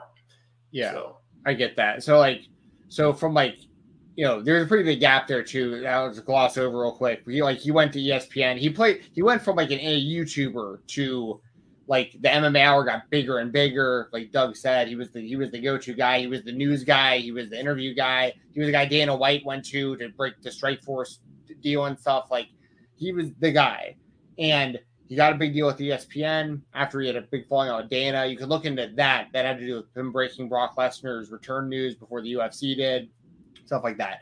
Anyways, I interviewed him for my show Fight Talk. So like I've met him in person before. I've gotten jobs based off of live tweeting his show before and stuff. Like I'm definitely an Ariel Helwani guy, big time. I'm very biased, and I'm also a big AEW fan. I like Tony Khan a lot as well. But it is like what you're saying. What Ariel's doing. I don't necessarily dislike what he's doing. I just think that he's totally fine with, and he sees where things are heading now, where it's like he was there. He was at ESPN. He was at his dream job. He did it. He achieved it. And now he realizes where the way things are now, ESPN isn't the place to be. Like now it's about being a Pat McAfee and doing it yourself. And Ariel Helwani can say and act and do whatever he wants, or however he wants to do this at this point. So he just says what he wants, says whatever he wants. And that's going to come along with pissing a lot of people off. I think you just got to be okay with doing that. But he's also definitely biased towards the WWE. Like he's a WWE fan. He grew up a WWE fan. But something he's not addressing, which I think wrestling fans would be interested in, there was a long time where he talked a lot of shit about professional wrestling on the MMA Hour and on the Helwani show. Because there was gaps there where he didn't like the WWE and he didn't like the pro wrestling product. And so it isn't like I think he's always been a fan to some degree, but there was years where like literally there were the little clips I'm sure you could find if you dug enough where he literally like they'd bring up pro wrestling on the show and he'd laugh it off and be like, that's so like he would literally, it's like it's below him. Like pro wrestling is below him. And so now he's literally getting paid by the WWE to be a part of the show. He has known Nick Khan forever. They have a good relationship. Nick Khan was Ariel Helwani's agent at one point, if people don't know. So like, right. So Ariel is very much a WWE guy, and AEW fans have kind of jabbed at him before. And Ariel was not happy about the Tony Khan interview he did because Tony didn't answer anything. So there's like this resentment there between Ariel and AEW already in the AEW fan base. So there's already ammunition there. It's like the fuse is like ready to get lit. So really any reason for Ariel to go after AEW fans or Tony Khan he's going to take. So Tony gave him the layup of all layups. Saying he's not a real journalist just because he's not. Listen, I don't fault Ariel for being a part of the show on WWE. I respect him for it, just like I do with Sam Roberts or Rosenberg or any of these guys. Like they achieved their dream job. They got on the show. So like good for them. But Tony should for Tony to say what he said, I think was just very, very stupid, to be honest. I don't think Tony should have tweeted that because you got to expect a response. And I don't think anybody expected Ariel to come back with that snowman line because that's something that I know I've heard stories. Everyone has, I think at this point, but I know a lot of people within wrestling and stuff, and I've heard stuff, there's rumors that's out. That's a very kind of that's a very well-known rumor within wrestling is this whole snowman Tony Khan thing. So for Ariel to bring that up is really, really inside baseball. And for that to be so celebrated in the WWE really is kind of telling as well, because it sounds like people were high-fiving him backstage, and Michael Cole made a reference to him on commentary and stuff. And so it's low blows on both ends. But Tony, here it all boils down to this, to be completely honest, probably. Tony should have never done Ariel's show to begin with, because if he wasn't willing to go on there and answer any questions, he just should have never done it. Ariel should have just kind of taken the high road like he would have back at ESPN and just been listen, wasn't my best interview, but it is what it is. I respect Tony Khan for coming on the show. Maybe it'll be better next time. But instead, he kind of buried Tony for it. And then it's been kind of back and forth. Tony should not have hated on Ariel just for being on the WWE show. And then Ariel went probably a little too far with the snowman line. And now this is where we're at. Where like they're both against each other. And it's funny because so much of the wrestling fan base is just now discovering Ariel Helwani, and like this is all they know him for, which is right. Very interesting from like our perspective. So yeah. Couple things. I will say this. I had never heard Clay Travis, Colin Cowherd, or Ariel Helwani say anything great about the WWE until Nick Khan got involved. And they're all former employees. They're all former people that had him as his agent. So I think that there's definitely something to that. I also think that, how do you say this? Ariel is looking for business opportunities, right? And the WWE is willing to give him that business opportunity that AEW is not.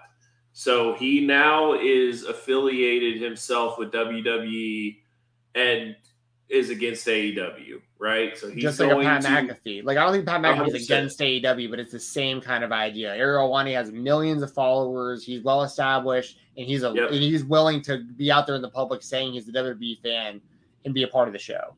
So yeah. So in AEW, Pat McAfee just doesn't even talk about it, right? But he also doesn't have Tony Khan go after him. Another thing, Dana and Ariel do not get along. Tony Khan is friends with Dana. Right. Yeah. You can't tell me that this doesn't stem from that as well.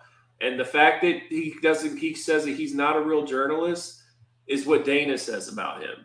So I know that really struck a chord. I saw Ariel also compare, like he said that Dana White and Tony Khan are really similar in a lot of ways also. So there's that, right? Yeah. So I just think that this was going to happen. I think it's one of those things where like Tony was willing to give him the benefit of the doubt and see how he does on things, but he didn't trust him from the very beginning because of Dana, right? And then that interview went so poorly, and then and what's weird is Ariel said there's some stuff that we don't even know about that he doesn't want to talk about it that happened on that thing. So I'm like, okay, I don't know all about that. Another thing that I think is very interesting, if he's getting like high fives and, oh man, you told him all, that's amazing. I can't believe you tweeted it. Couple things. Was it peer pressure? And did somebody tell him that he should do that from the WWE locker room? Or was that all Ariel? Because he was there that night. So it's like, did he talk to them? Like, man, what do you guys think would be a good one? Or, you know what I mean? Like, I'm just saying it honestly. And then also, how bad is this WWE AEW thing now when, like, you're taking shots at Tony Khan? Tony Khan did an interview recently and said, like, we hate each other. This is a war. You know, Cody's out there. They're doing interviews saying there is no war. Like all the no war, it's all good. And, yeah. Well, he did say though that he really hoped that they didn't say anything bad about him and Brandy when the brawl happened, because that would have really disappointed him. So, like, I don't know if that's just in the back of his mind, wondering, hope it doesn't get to that point. So yeah, there's just a lot of factors there. But I don't see this going well for either person, honestly. Like, I feel like that Ariel has a fan base that you would want to have watch AEW. And I feel like that AEW has a fan base that you would want to watch the MMA Hour and watch WWE or whatever. So, like, I don't know. I just don't think that it's the best business-wise.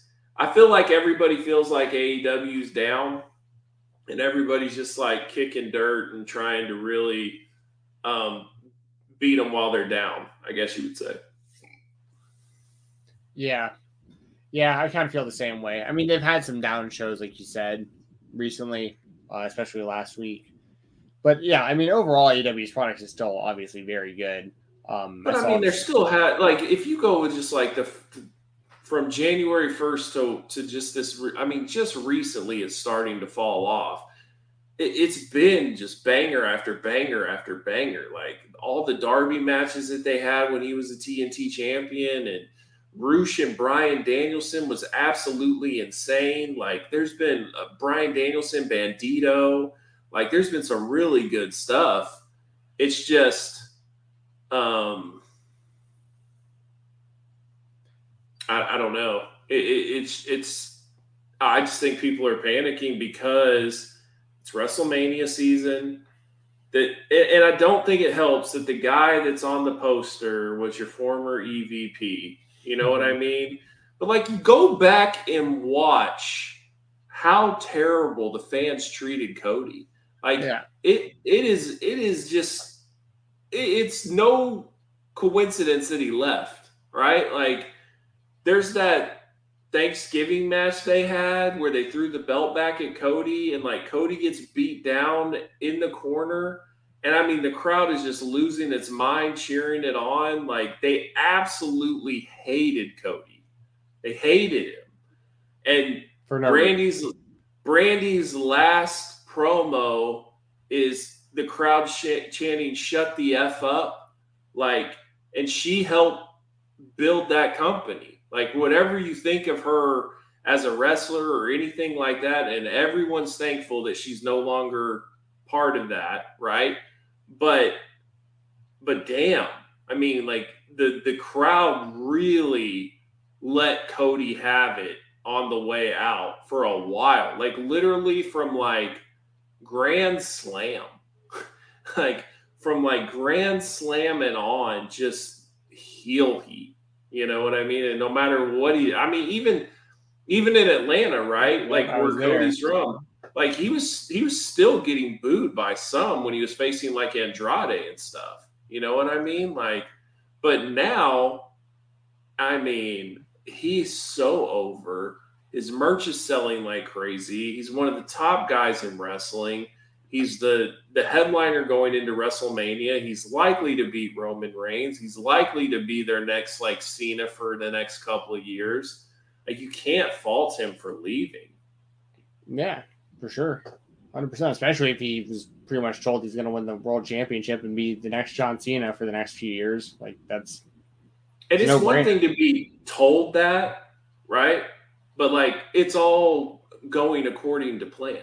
Right. He is doing everything that they need him to do. And they're not pivoting with Sami Zayn. They're sticking with him. That's huge. Yeah. They're committed to it. This isn't a Daniel Bryan okie doke. You know what I mean? Or Kofi Kingston. Like, right. This is Cody. Because even just like this past weekend or like a couple weekends ago or whatever, I noticed that, and like this is a big part of being the WWE champion. Like Sami Zayn's he could do media. Sure, but like Cody is the guy who goes out there in his suit and tie and looking like the superstar and hits every morning talk show, hits all the internet stuff, hits all the national television stuff. Like he's like, and you can tell how much work he does in one day because he's wearing the same suit in a lot of the videos that I see on like different interviews because he's just going from place to place to place to place, just being the face of the company all over the place.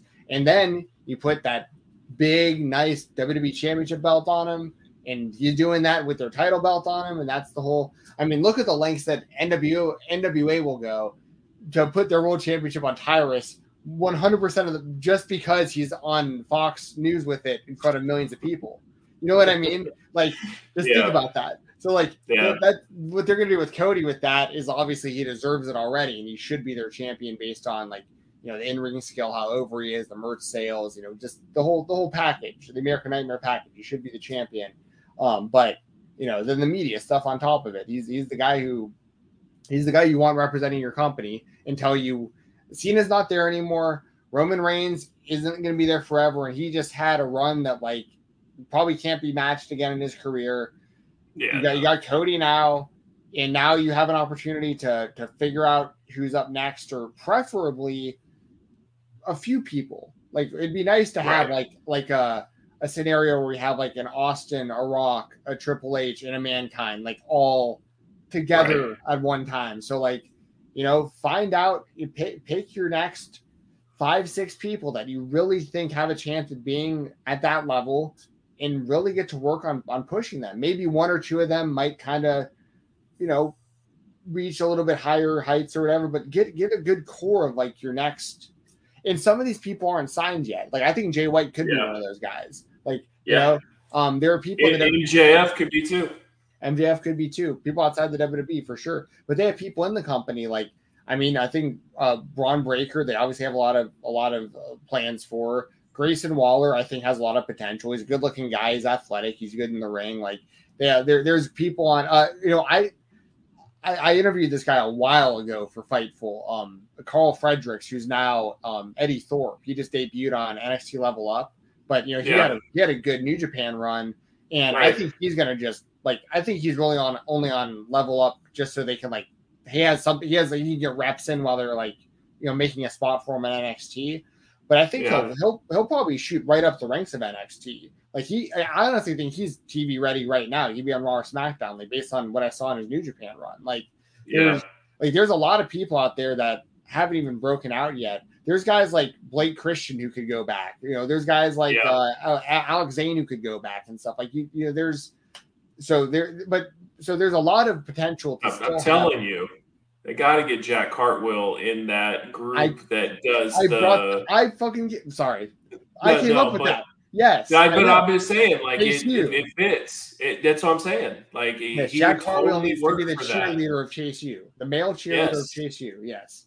And if he did that, freaking whatever he did, Canadian Destroyer to the outside. He did a special into a Canadian Destroyer onto the outside onto somebody. And if he did that in front of the WWE audience on a takeover, they would lose their mind.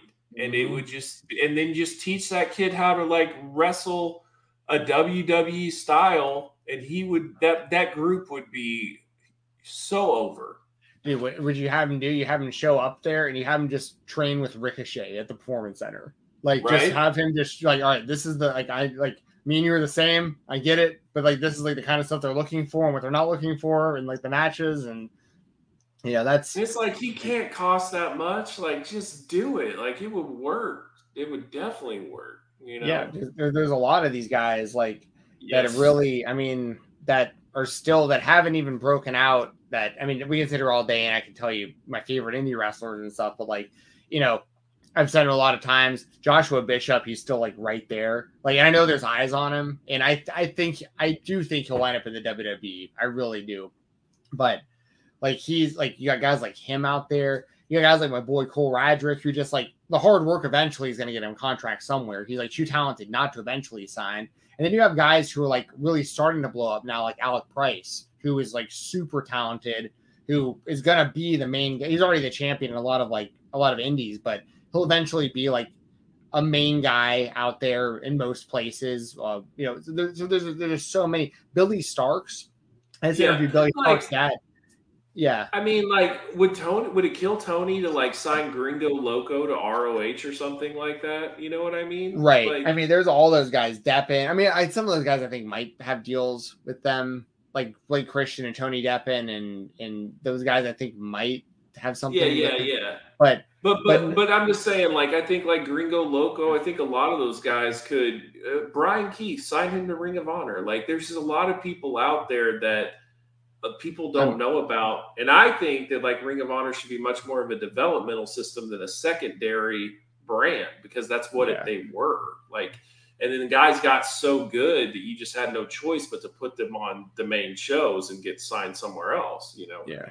I think Brian Keith will get signed to the WWE. It has to have Booker T's there. He's gotta we're seeing what's happening with Roxy right now. That could easily be Brian Keith in NXT as well. That could be Mysterious too. A lot of his guys could be.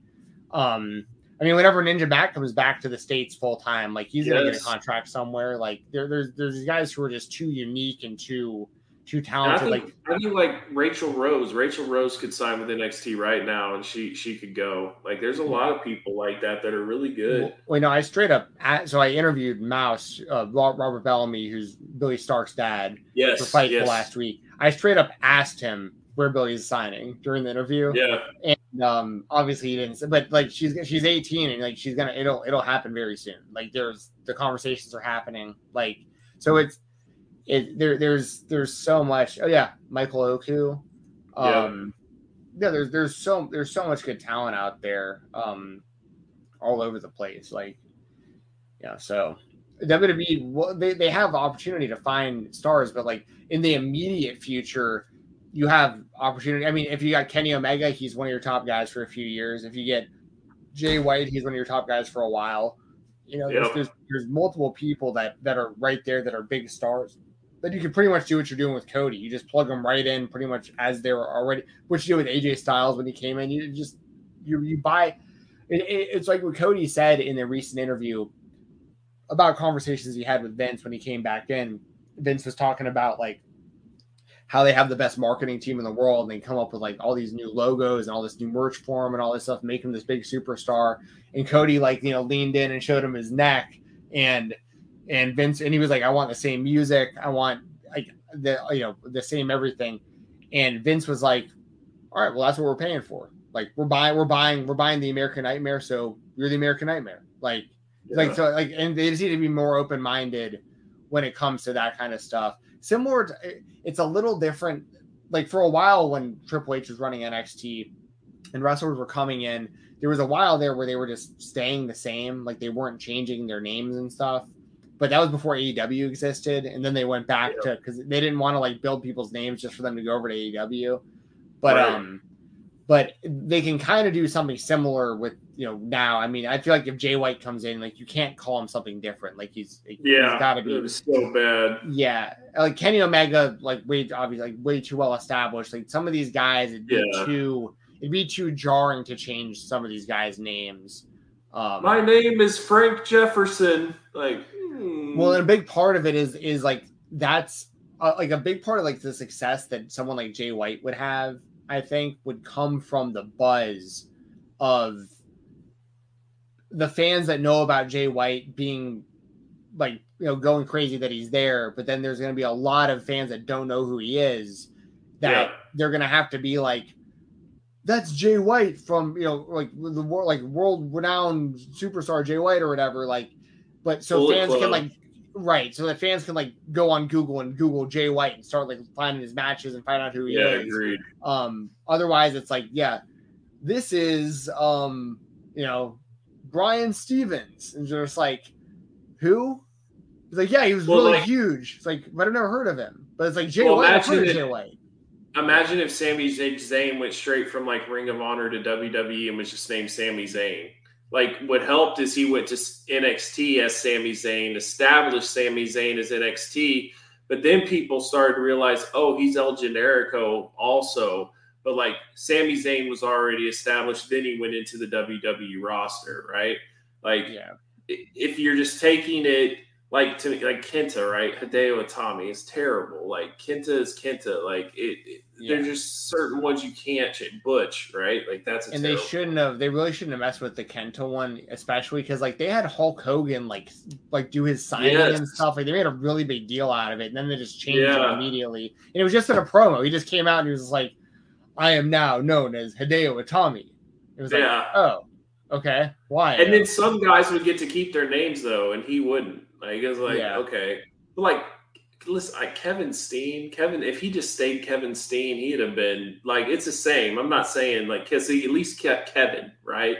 But I mean, Kevin Steen just brings a different, because you remember all those days in Ring of Honor and all that stuff. I mean, at least like I said, it's Kevin Owens, and sometimes you'll see the look in his eyes, and you'll be like, oh, that's Steen. Like Steen's coming out, Do you think, I was thinking about this for Montreal and he didn't do it, but I think it'd be cool if at WrestleMania, because if they do Owens and Zayn versus the Usos, once again, I think the finish of that match should be the brainbuster, like the top rope brainbuster, like Sammy hits that onto Jay, Like that should be the finish of the whole thing.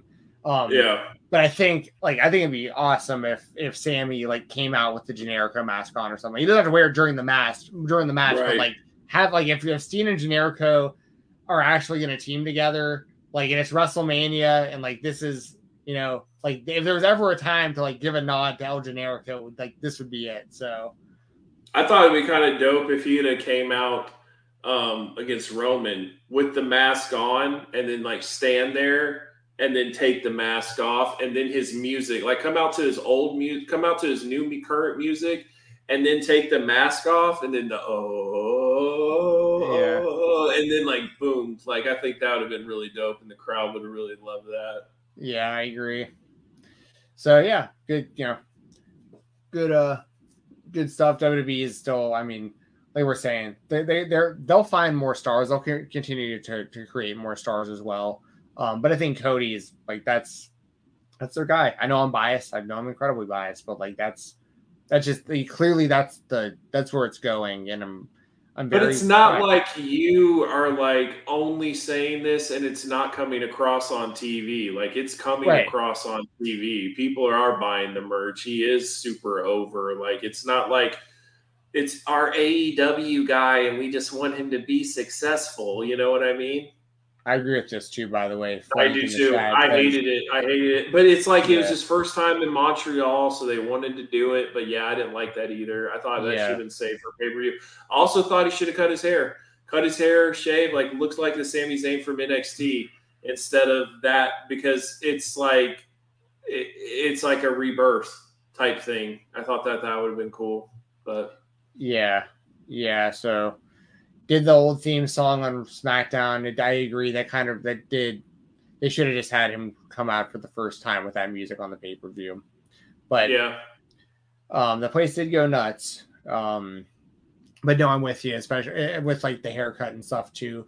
On one hand, you know, we're a lot of comparisons. We talked about it too, about kind of him and Mick Foley. You know, it's kind of Mick Foley's charm also was that he, you know, looked like kind of unshoveled, kind of like I mean, like Daniel Bryan. Yeah, exactly. Yeah, very much like a common person, like one of us, a wrestling fan who just, you know, made it. But I do agree that it is kind of strange where it's like, okay, now like, tell me, get yourself together a little bit, man. Like they kicked you out of the group, you lost your title shot. Like, go get yourself a haircut, clean up a little bit. Like, let's regroup here. And I mean, the gimmick was he grew his hair out and all that during that conspiracy thing where he was dressing like Castro. You know what I mean? Like, it's definitely something new now. So I thought maybe he should do that, but who knows? Maybe they'll save it or do something different for it or whatever. But it did make sense to change his music. But I agree. I thought that they should have changed it for the pay-per-view, because then it's like he was saying, this when Punk came out to his ROH theme, he didn't come out to it on a Dynamite, and then later on came out to it a pay-per-view. Like he saved that for that moment. You know what I mean? Yeah. So that's definitely like I said, there's just a lot of things about that show. Like it was good, but man, there were a couple things that they really could have hit it out of the park. And then like Ariel's whole Montreal history that he narrated was on the pre-show, but it didn't make the pay-per-view. So that was interesting. And George St. Pierre was there and he wanted to be there, which was cool. And he's sitting next to Ariel, and then Ariel's like, I'm nobody. Why are they putting me on TV with St. Pierre and all that? Like, it was a cool moment. The one thing I thought was kind of interesting, though, like I remember listening to MMA Hour, and he was talking to his guys, you know, New York Rick and the other dude that's into sports betting or whatever. And he was saying that, like, guys, man, like, I just feel like this is such a special moment. I'm just thinking about just taking the kids and we're just going to head down there. Like, I don't think I can miss this show. You know what I mean? It's Montreal. It's just going to be huge. If Sammy wins, like, it's going to be one of the biggest moments in Montreal. And then I found it odd he was working the show. Like he came across like he was just going to come as a fan, and then all of a sudden he shows up on SmackDown. And so I had almost kind of the same feeling that Tony Khan had, but then not to that extent. Like I wasn't upset about it or anything, but it just kind of came across like you made it out like you were enjoying this so much that you had to be a part of it as a fan. And now all of a sudden you're working the show, you're narrating a segment for the show, you're there doing interviews, you're there with GSP. Like, I mean, I'm not faulting, like, that'd be great, right? It'd be amazing. But it just kind of was like, yeah, were you planning on doing this the whole time and you knew, because you were at Royal Rumble, you were at Rumble, you don't think that, like, they didn't contact him and be like, hey, we would love to have you at Montreal where you're from? You know, like, I feel like this was in the plans a long time ago, but he didn't indicate it like that. So yeah, but it's almost like he's kind of like if he was signed to do all that stuff, like the narration. And I mean, he works for BT Sport, like, or at least does something with BT Sport still. So like, and they were affiliated with WWE. So it's like when, for instance, if our show was sponsored by, I don't know, just like we're sponsored by Gatorade, let's say. If we were sponsored by Gatorade and I went on Twitter and I said something like, hey, everyone, go on Gatorade's site. They got a really big thing going on right now. I love the blue Gatorade so much. Like, it's my favorite. right. But I didn't put like hashtag ad on that. Like, that's pretty much illegal because like I'm being paid to sponsor something, and so I have to disclose to the public that I'm being paid to say that about this. So like you gotta indicate that. So like for Ariel to do that, I'm not saying it's necessarily that extreme, but it is kind of like shady a little bit from that sense. If it's like, well, dude, like, you work for the company, you're doing all this stuff for the company, like, you're going to be at the show, so you're kind of like you're advertising the show, like, you're basically sponsored right now, like, so like, of course you're going to say good stuff about it, and of course you're going to tell people to go, but like you work there, so like it's like what do you call that? A conflict of interest. So, yeah. So yeah, I don't think it's like a big deal or anything personally. I'm just saying, like, I can understand that kind of point of view of like, if you're just a fan listening to that on the MMA Hour and you're like on the fence about watching Elimination Chamber and you're like, damn, I don't even like wrestling, but Ariel's really sold me on this, like, because he's such a big fan. I'm going to check this out. And then you're like, oh damn, like, oh, he works for them. It might feel kind of deceiving. So I get that. Yeah. And I think that's kind of why Tony Khan called him a fraud. Like, I think that's one of the main reasons. But also it cracks me up is it's like, clearly shows that Tony's watching the show. Yeah, like, for sure. He's sitting there watching SmackDown, just being like, these sons of... He's said that plenty of times before, though, that he watches WWE show. So, I mean, yeah. Not surprising. I just don't know, like, if I was him, like, yeah, I'd watch pay-per-views and stuff. I mean, I don't know if I'd watch this weekly stuff. Or I feel like you're watching it.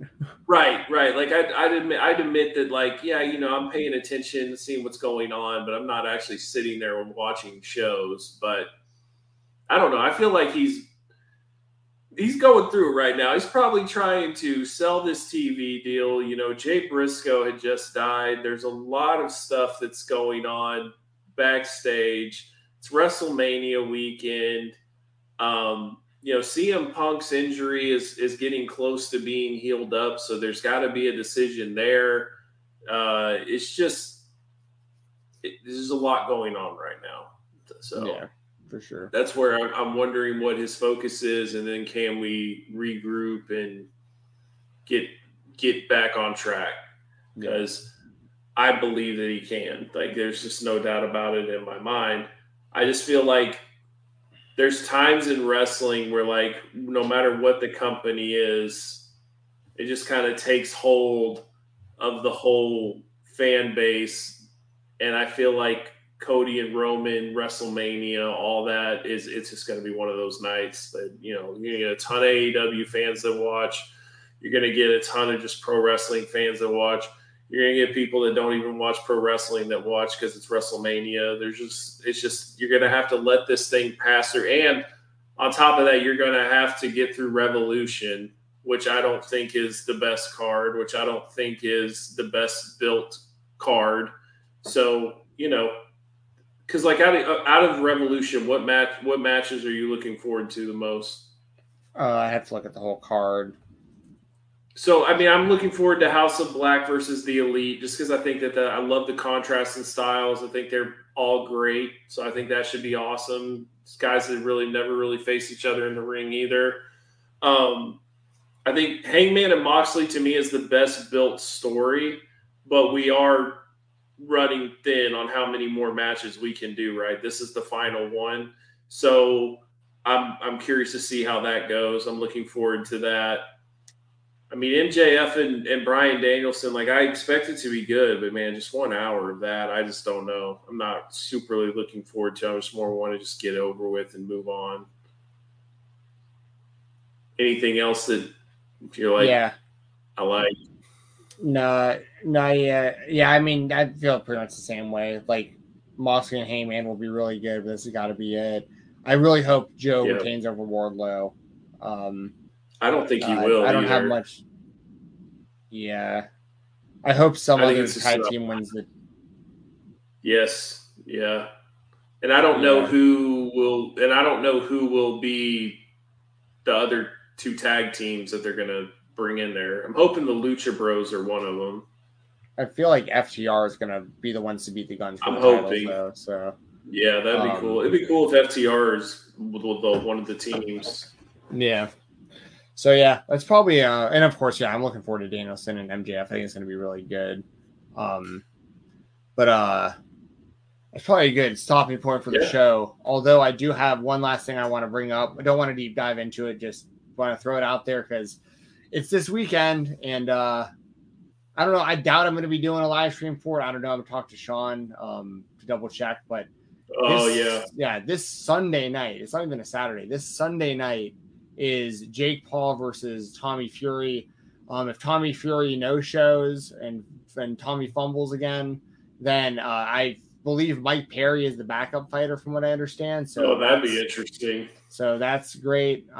So yeah, my official prediction, of course, is Jake Paul to knock out Tommy Fury. Do you think Jake wins this one, Doug? Yeah, I think so. I'm not a big believer in Fury, so like it is what it is. He might surprise me though, just because like maybe boxing's just at a different level that even when you're facing bad boxers that you might have struggled with, it's still like way better than facing an MMA fighter. You know what I mean? Like maybe there's something there to that. But I don't feel like he's a true boxer. This is really what he wants his life to be and all that. And you could probably say the same for Jake Paul, right? But Jake Paul's on a roll. He's at least been active. He's gone more rounds. I just feel like Jake wins this. Yeah, I agree. I think Jake gets the W. And then people just make more excuses about how Tommy Fury isn't a real boxer, even though he's the only like actual boxer he's fought, even though Anderson Silva has professional boxing matches and stuff.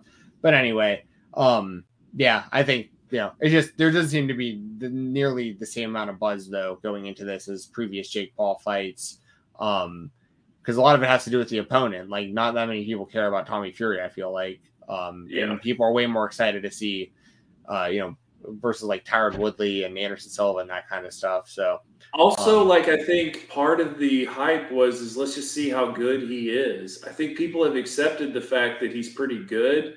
So it's kind of taken away like the mystique of it, right? Like it's just become another boxing fight, and I don't think that it has the same pack punch, the same buzz that it did before. I mean, I think like the buzz for Jake Paul and the wrestler that got knocked out right away with Ben Askren. Like, I think that was almost at an all-time high for Jake Paul because we just didn't know what Jake Paul was, and we didn't know how he'd fare against, someone like an MMA fighter, right? And then he goes in there, and you're like, oh, well, Woodley actually can box. Like, this is something, right? And then ends up knocking Woodley out, and then it's like, okay, he's facing Anderson Silva, ends up beating Anderson Silva. So at this point, it's just kind of like, oh, okay, so like he's a decent boxer. And he's facing somebody that like nobody cares about and doesn't really believe in. So like, I don't think that there's a lot of hype for this fight. Yeah, I agree. But I'll be watching. There's a chance I may be live on the Fightful YouTube channel that night, maybe. I don't know. I talked to Sean earlier. It was funny because I hit him up. I was like, dude, I just remember that Jake Paul's fighting this weekend. You want to do a fight night? And he was like, oh, damn, yeah, who's he fighting? And I was like, oh, Tommy Fury or maybe Mike Perry. It's like I don't know. I don't know if that's worth doing the show or not, but we may or we may not. Speaking of that, who do you think is the worst matchup for him, Mike Perry or Tommy Fury for Jake?